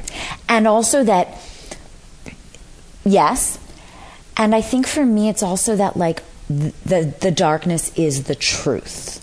You know what I'm saying? Right. Like I've been You're fooling stupid. myself. Like choose love, and truthfully, some of them the other day I was talking to somebody about God, and they were saying, well, like I just can't believe in God or a higher power in a world where bad things happen. This is a very common feeling, right? Which I totally get. And I was like, well, for me, I don't necessarily believe God's in control of everything. I believe that there is a very powerful force, God, that is love. And then there is also a negative force. And these things both exist, right? Yeah. But so when I come to this fear, though, it's that the darkness eclipses the love, the belief in a higher power or love, that love is equally as powerful. That was an illusion. Mm-hmm. That was not true. And not only that, sometimes it gets even darker where it's like, I am part of the darkness. I am contributing to the darkness. And that's when I start to get into listen, you capitalist American. Yeah. Why didn't you recycle that bottle of Coke Zero? Why aren't you vegan? Animal suffering. You are causing suffering. There is an evil within you. And that's why the darkness is coming for you, because you've earned this hell. I've earned the hell. Yeah, I've earned the hell, and I'm contributing to the hell. And because I have contributed to the hell, it's a bottomless hell. And I do not deserve the light. Because I have not, which is weird because I do think I do some things in my life to bring light to people. Actually, now that I think about it, I'm not that bad, Now that I say these things, I'm like, wait, I help a lot of people when I don't feel like it. Yeah. Which is the real purest form of help. Yeah. One of my friends, whoever feels like said, it. Service begins where convenience ends. Because who fucking feels like it? I mean, it's kind of counterintuitive, right? Like, if being of service is our solution to depression and addiction and getting out of ourselves, I mean, it's like I said, you know, when I'm feeling the spiritual emptiness, it's not my first thought to like turn to go meditate. It's also not my first thought to be like, let's help someone. Right. It's my first thought to be like, let's go get like some, like, you know, some boxes of Juji fruits and like, let's try to get someone like hot interested in us, and let's try to get some validation on the internet. Let's try to like succeed at something and get attention. You know, I mean, those are like much more natural reactions. Oh, I get it. That's that video game you see over there. Yeah. That's where I go when I don't like how I feel. That's sweet though, that because the video game Paul's talking about, it's like an old school. It's a standing video game. Yeah. When I was drinking, that was my favorite bar game. Oh. And I get a sense, it sounds so fucked up, but I'm good at it. So I get a sense of myself from playing it. And like, if you can play online and you can compete nationally every day against other people. And if I post with that machine? Yes. And if I post the best score nationally on a given day, I feel enough. Wow. And if I don't, sometimes I will go to bed, you know, because I'll eventually have to go to bed. I'll feel like I failed somehow. Not like it's more of a feeling. Intellectually, I know it's just a game. But I didn't, it's almost like I have to purge the feeling of being a loser. And that allows me to kind of vomit that out. I totally feel you. Because a score tells me. There's a touch of OCD vibes in there. Yeah, absolutely. Puro. Yeah. I need something that isn't open to interpretation to tell me I'm good at something. I totally hear that. I mean, that's the weight thing for me. Yes. You know, which it's so funny because it is open to interpretation, but like a number, you know, that's why I had to stop weighing myself. But it's like a number on my scale. It's like, okay, great. This is telling me how I have to feel about myself for the rest of the day. You know, it's very scary to trust one's, or if it's even possible. I mean, I guess some people like walk around the world telling them, you know, having kind of a sense of self, and it's like, okay, but like, to have to like to base how we feel about ourselves on like a subjective reality or let anything be enough, it's like, whoa. It's scary because there's really nuance. Scary. There's nuance. Yeah. Can we do some loves? Because I was just going to say. I'm now picturing the hand with the honeycomb. I like can't get the hand with the honeycomb out of my mind, and I feel as though I need to like replace it with something that I love. Give me something you love. The more honeycomb hand. The more detailed, the better. That's the other thing too. Once I start looking at those images, it's like I like push myself with them. I'm like, ooh, let's like taunt. Yeah. Yeah. Let's feel something, it's even stimulus. If it's shitty. Even if it's shitty, let's feel it. Yep. I mean, I fucking love a nap. Call it a depression nap. Call it what you may. I love a nap. And are you able to not shame yourself? Yeah, I don't nap shame. That's great. I sometimes nap hypochondria-eyes,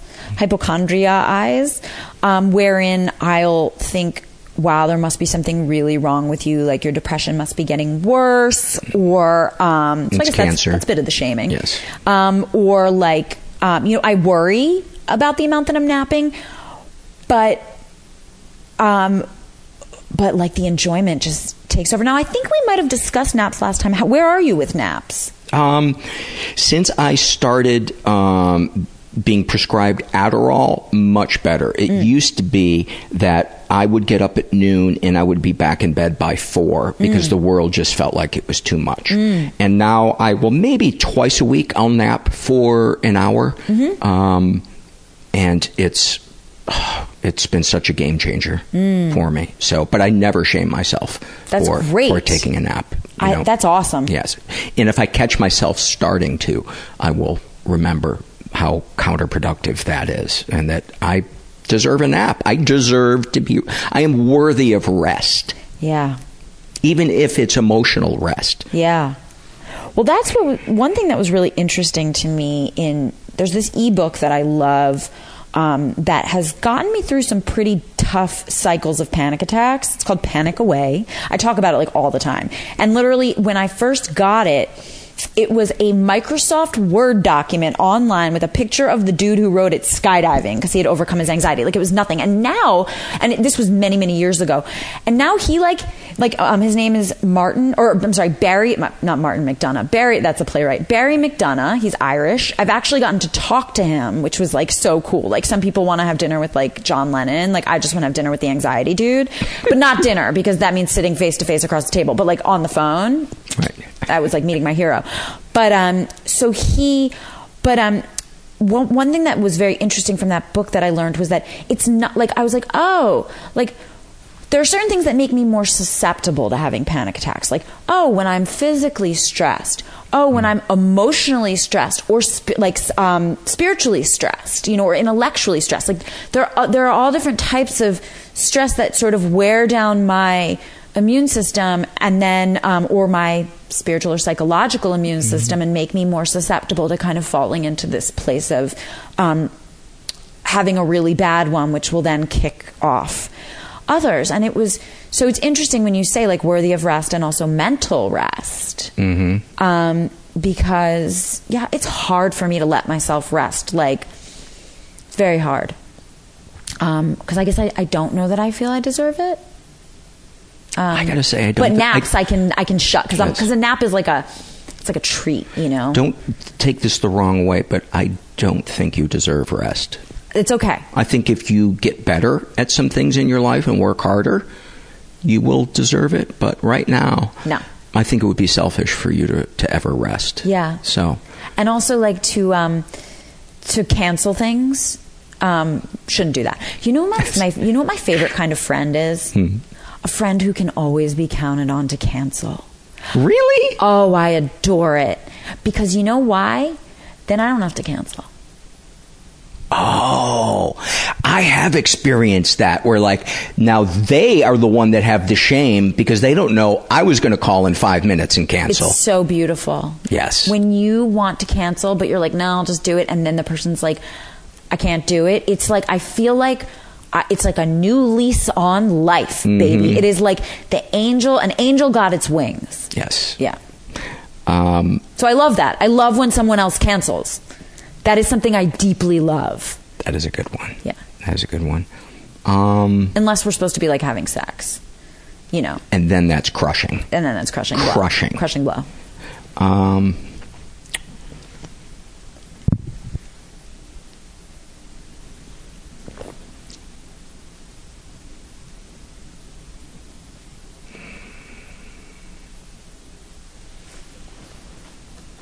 There's a musical one.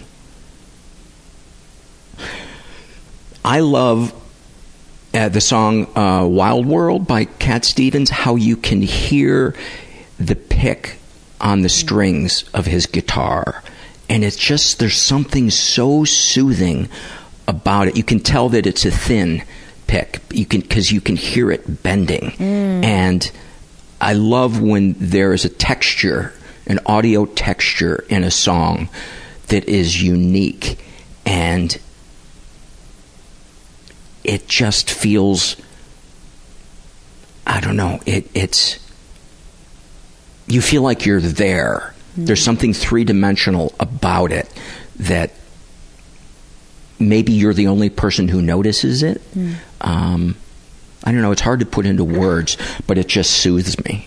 Much more than the song itself. I like the song, but I love that sound of that thin pick on the strings. It's nice. I love the song The First Cut is the deepest. I would say that's my fave of his. And his hair. I love Harold and Maude. Best hair ever, yeah. Cat Stevens. He had good hair. Oh. I don't know what his hair's doing now. Yeah, 70s Cat Stevens. 70s Just, Cat Stevens. Oh my God. Before the conversion? Yes, because I think he cut his hair. Yeah.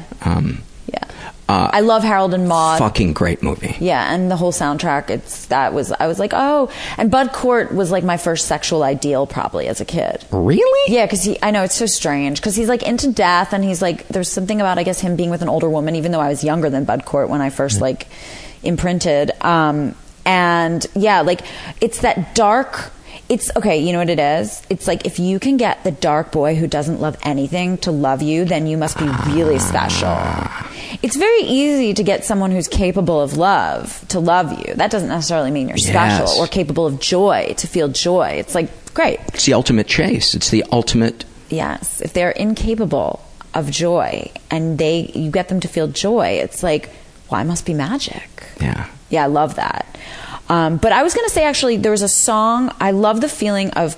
So the other day, I could not remember the name of this song, and I couldn't remember how it went. I didn't know if I knew all the lyrics, and I didn't even know if it existed. Like, I was like, did I dream it? And I went hardcore searching for this song. And it's from the 60s. It's a 1965 song that I remembered hearing. I thought I remembered hearing in the car with my dad when he used to listen to Oldies 98 when I was a kid. And I found it. And it's the song I Do by the Marlows. It's like they only had one other hit. They had two hits. They were from Chicago. No, the Marvelows. The Marvelows. The Marvelows. The Marvelows. And it's called I Do. And it's like, and I How's it go? Oh, you don't you don't want me to sing it. It's like, you know, and I was singing it to my dog.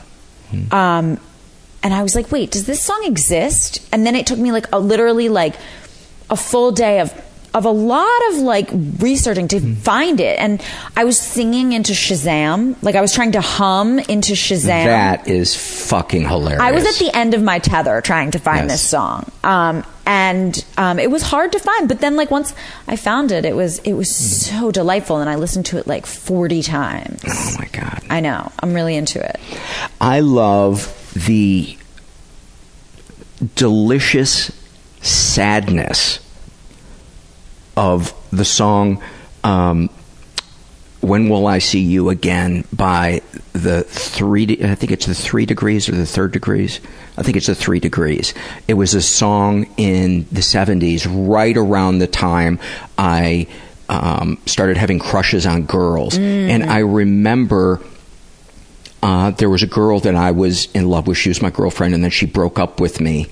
And that song always reminds me of her, and I don't know why. Maybe it's because I so often feel numb that it allows me to feel something, but I feel the sadness of that 11 or 12-year-old boy in a way that, I don't know, does it remind me I'm alive? I don't know, but it's not like the sadness of someone died. It's more the sadness of this is the pain of existing and experiencing love, even if it's in the form of your love being rejected. Such a beauty, too. It's an amazing song. Yeah. Yeah.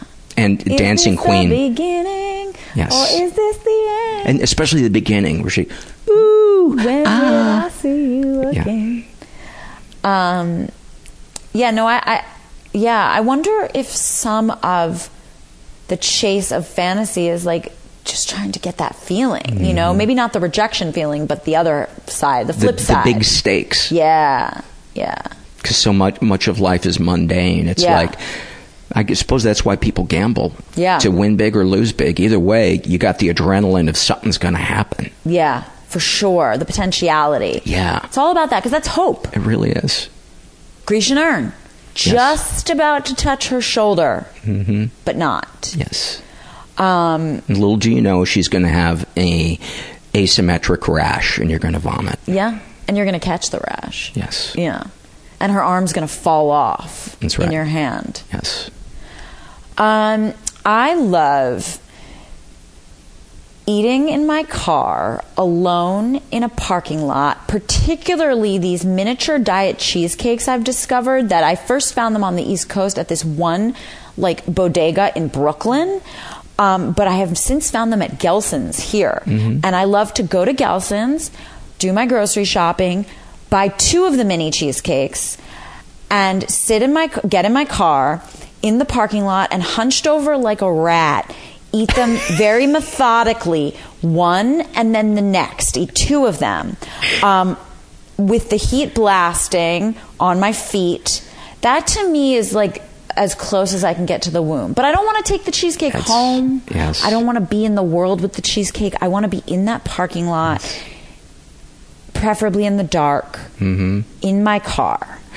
And the part that I love about it, and I think I get this, is that there's 2 of them. So when you finish the first one, you get to go, I get to do it again. Because there's a sadness to finishing whatever it is that you're eating emotionally. One would be like worse than none. Yes. 2 makes, right, with 2 also, it's kind of like Saturday, Sunday. Like, I don't like Sunday. Right. You know, I mean, now I don't work in an office, thank God, so Sunday's whatever. But growing up, Sunday's horrible, even though you're off. But it's Friday, Saturday that are good. Friday, you're at school.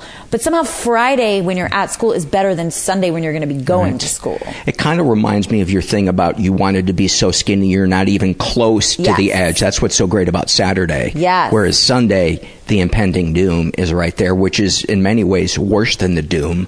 Because much worse. The nebulous feeling of it's going to suck is Monday's so much. not as bad as Sunday. Yes. I mean, like, Monday sucks, but it's like, okay, we're here. We're here already. We're doing it. It's like jumping in the pool that you think you're going to freeze to death. Yes. Standing there waiting to jump in is much worse than way worse. 10 seconds into it. And you're like, oh, this isn't that big of a deal. Way worse. Way worse. Let's do one more love each. Okay. You go. I love making something to eat or making something to drink for somebody when they come over, and I feel like it's a way of showing them that I care about them and that I can do something well. So it's kind of about them, but it's also, I get to make it about me because I get to show off that I can do this well. Well, I'm glad I got the tea. You're welcome. And it's a great cup of tea. You did it very well. If you had said it was just okay. Yeah. That's it. Yeah, my day would be done. Devastation. Yeah.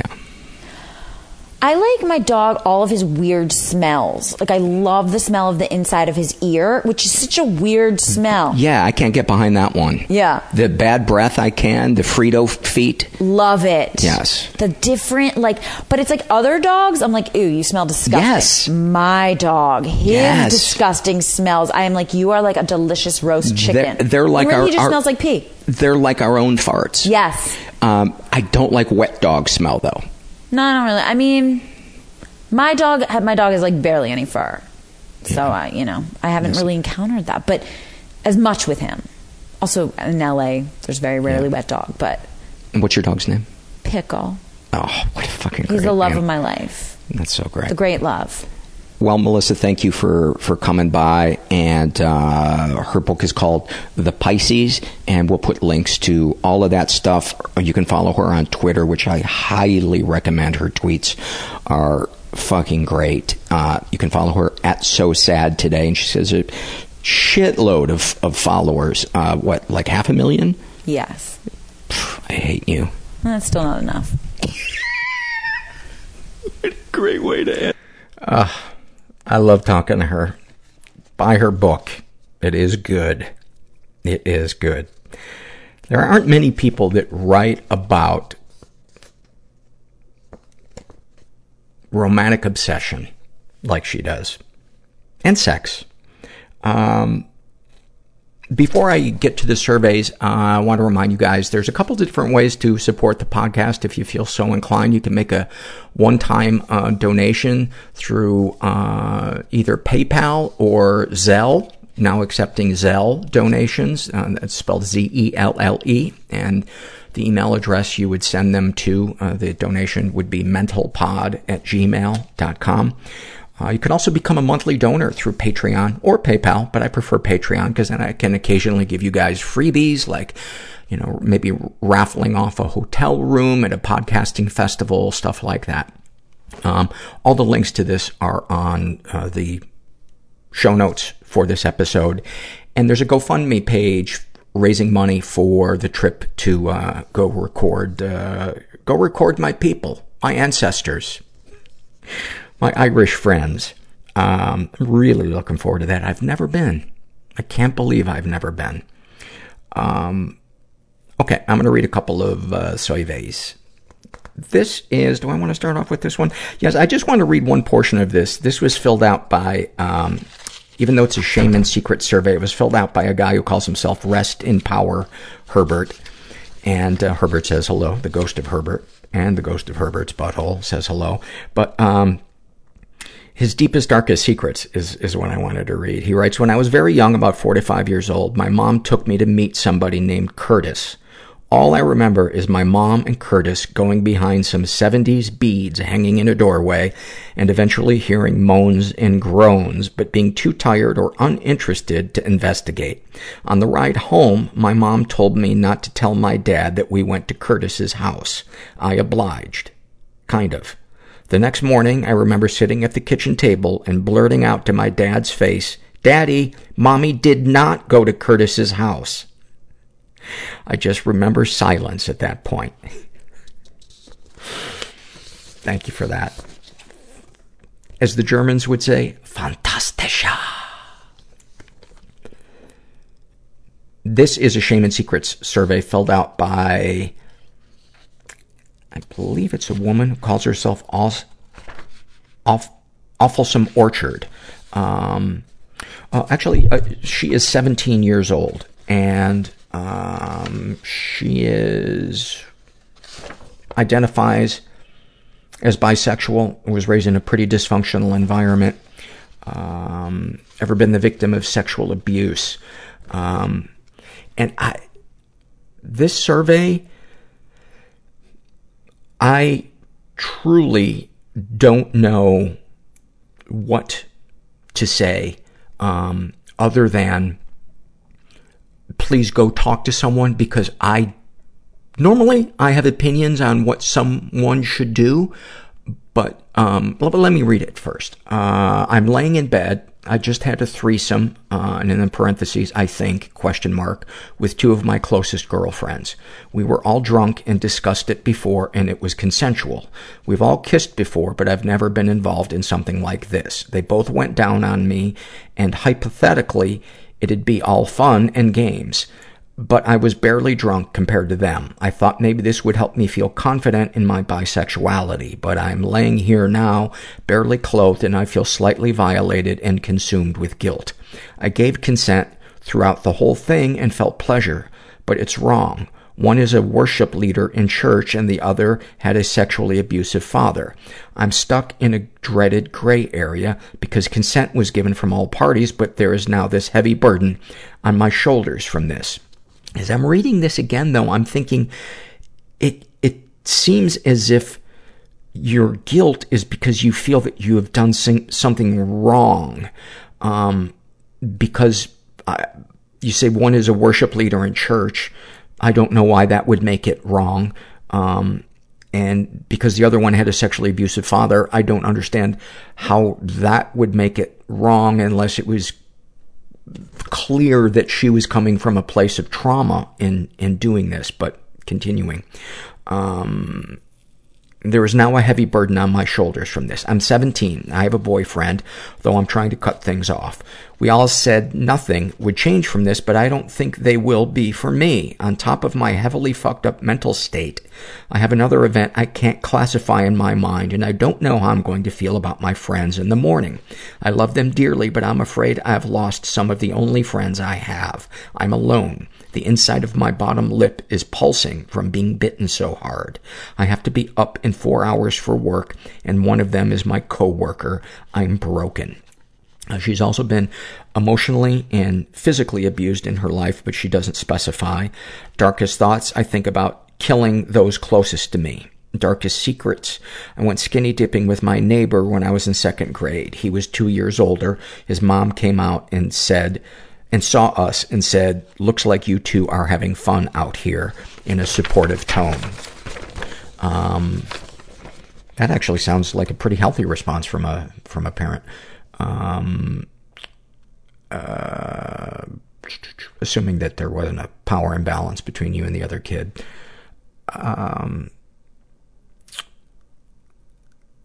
Yeah, and the rest of it, what do you wish for? I wish for peace of mind and clarity. I really wish I wasn't alive, but I don't have the willpower to take my life.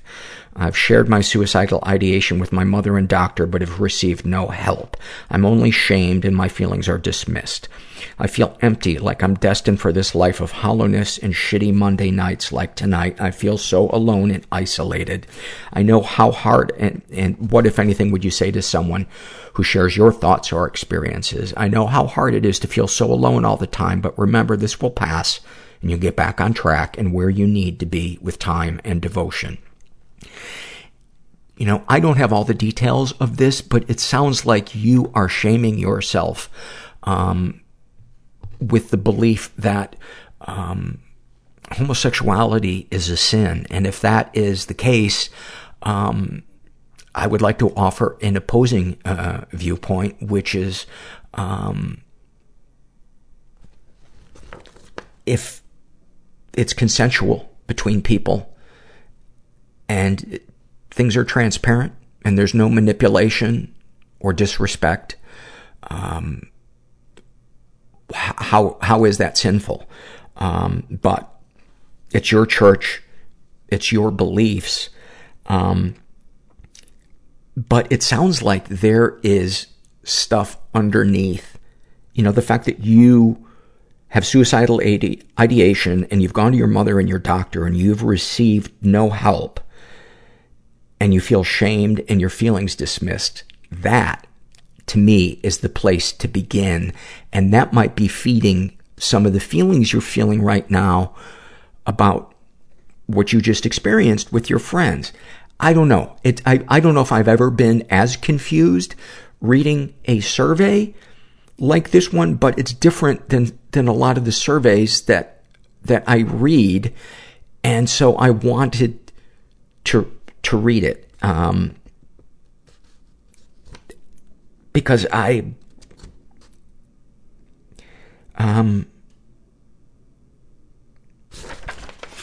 feel for you.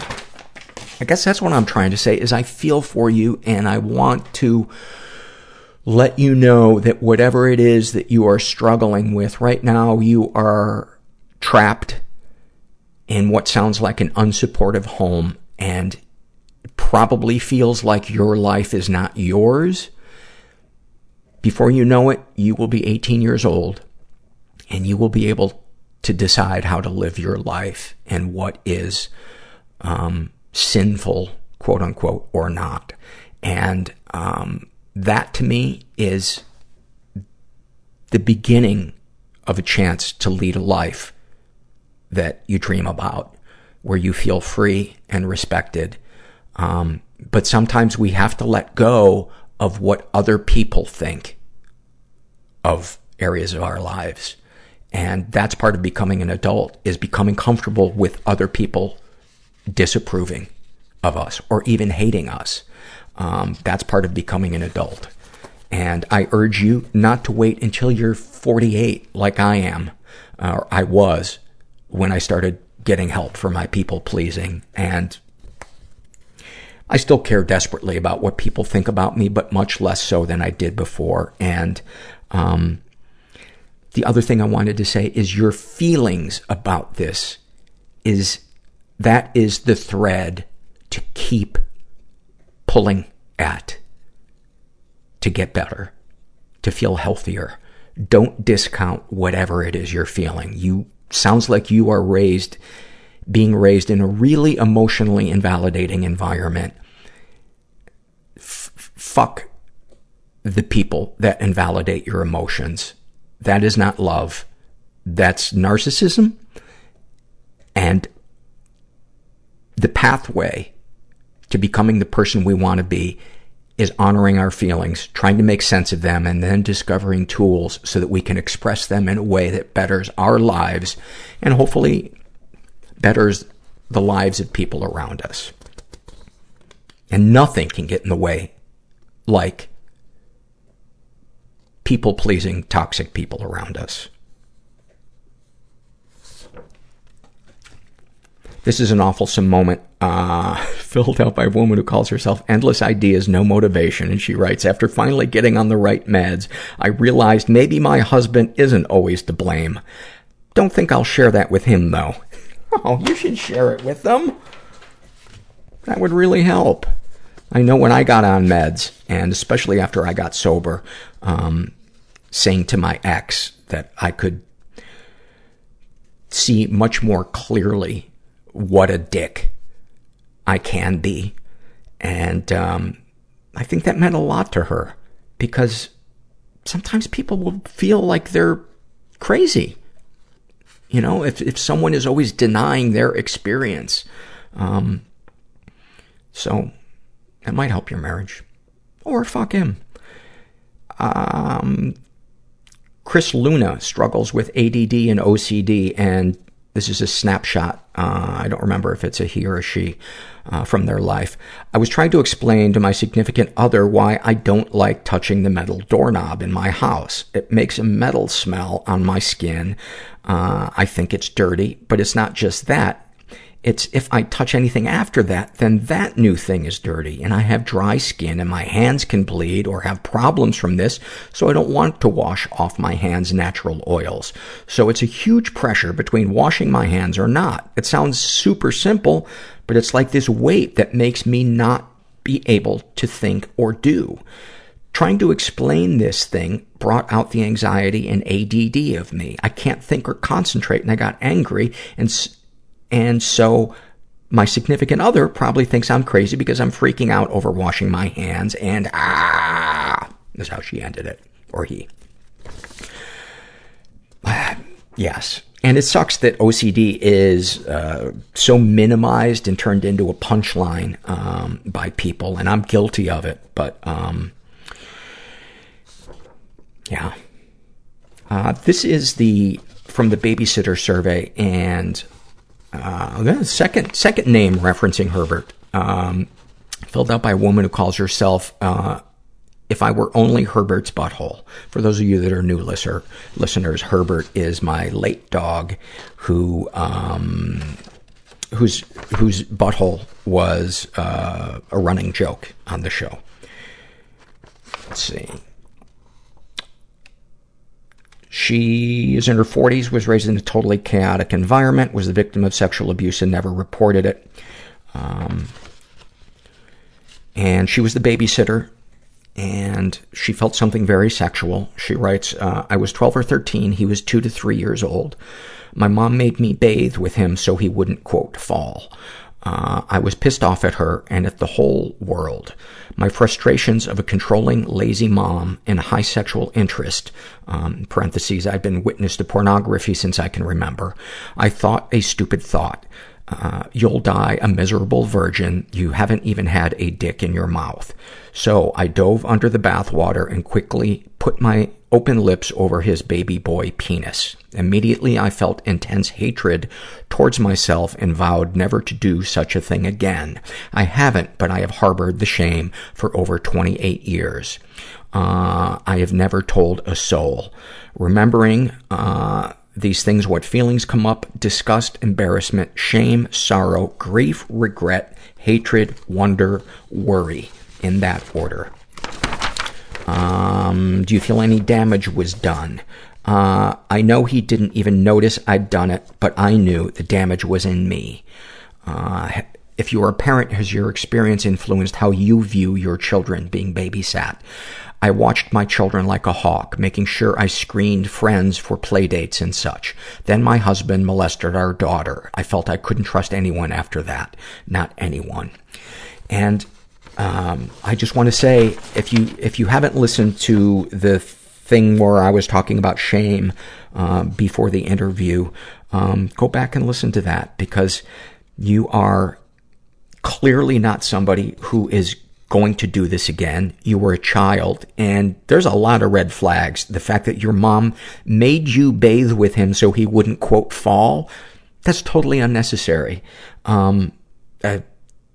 Babysitters bathe kids all the time without needing to get in the tub with him. So I think there's a lot of shit going on underneath here, and you grew up in a really fucked up environment, and I'm not excusing anybody ever doing something, but it's time to let it go and forgive yourself. My God, you're not that person anymore, and nothing is being gained by shaming yourself. You know, I'd suggest finding a picture of yourself from that age, remembering how fucked up your household was, and looking at that picture of yourself at that age and saying, it's okay. You didn't know. You were confused. I love you. I know that sounds super fucking cheesy, but I'm a jackass that told dick jokes on basic cable while I made chicken. That's the best I can do. And finally, this is a happy moment, filled out by a woman who calls herself Kissed by a Dementor. And she writes, I'm embarrassed that it's so hard for me to think of a happy moment. They seem so fleeting, but I know that they do happen, and not all infrequently. I think my happiest moments when I was a kid was when I was outside, during those days when it's a perfect temperature of 78 degrees with a slight breeze and a warm sun. I would pick a quiet place in my front yard and read Shakespeare, Tom Sawyer, Harry Potter, Molly Moon, all taking up my time and distracting me from how unhappy I was. I miss those days. Nowadays, my happiest moments are with my best friend Dylan, or when I can have a day with my mother without my dad around. I love the small moments, laughing over a dumb joke that makes absolutely no sense to anyone else, until tears come to our eyes and we're gasping for breath. Talking for 6 hours straight and absolutely understanding each other in a way only two best friends can. Bonding with a mother without the specter of an emotionally draining father hanging over you. Those moments that aren't big or worth putting on Facebook, but mean the most and add a little spark in a life sometimes difficult to live. I love the feeling of warmth you get when you're doing something you love with someone you love. When you can sit in silence and absolute comfort. When you can have a little respite. Those are my happiest moments. The small moments in life that can ultimately mean so much. That was so beautiful. That was like a little poem. Thank you for that. I'm all about the little sublime moments throughout the day. It's just, if I can string together 4 or 5 sublime little moments of just keeping my head where my feet are, noticing things around me, especially positive things, God, it goes a long way. It really does. It's, yeah. Well, I hope, if you're out there and you're struggling, you heard something tonight that gave you a little glimmer of hope, picked up your spirits, made you laugh, made you think. And I hope it drove home the truth that you are not alone. And, just never forget that. We are everywhere. We are everywhere. Nobody has their shit together. Everybody is afraid. And, just keep moving forward. Keep getting up and dusting yourself off. And thanks for listening. Everybody I know is bizarrely beautifully fucked up in some weird way. Bizarrely beautifully fucked up in some weird way. Bizarrely beautifully fucked up in some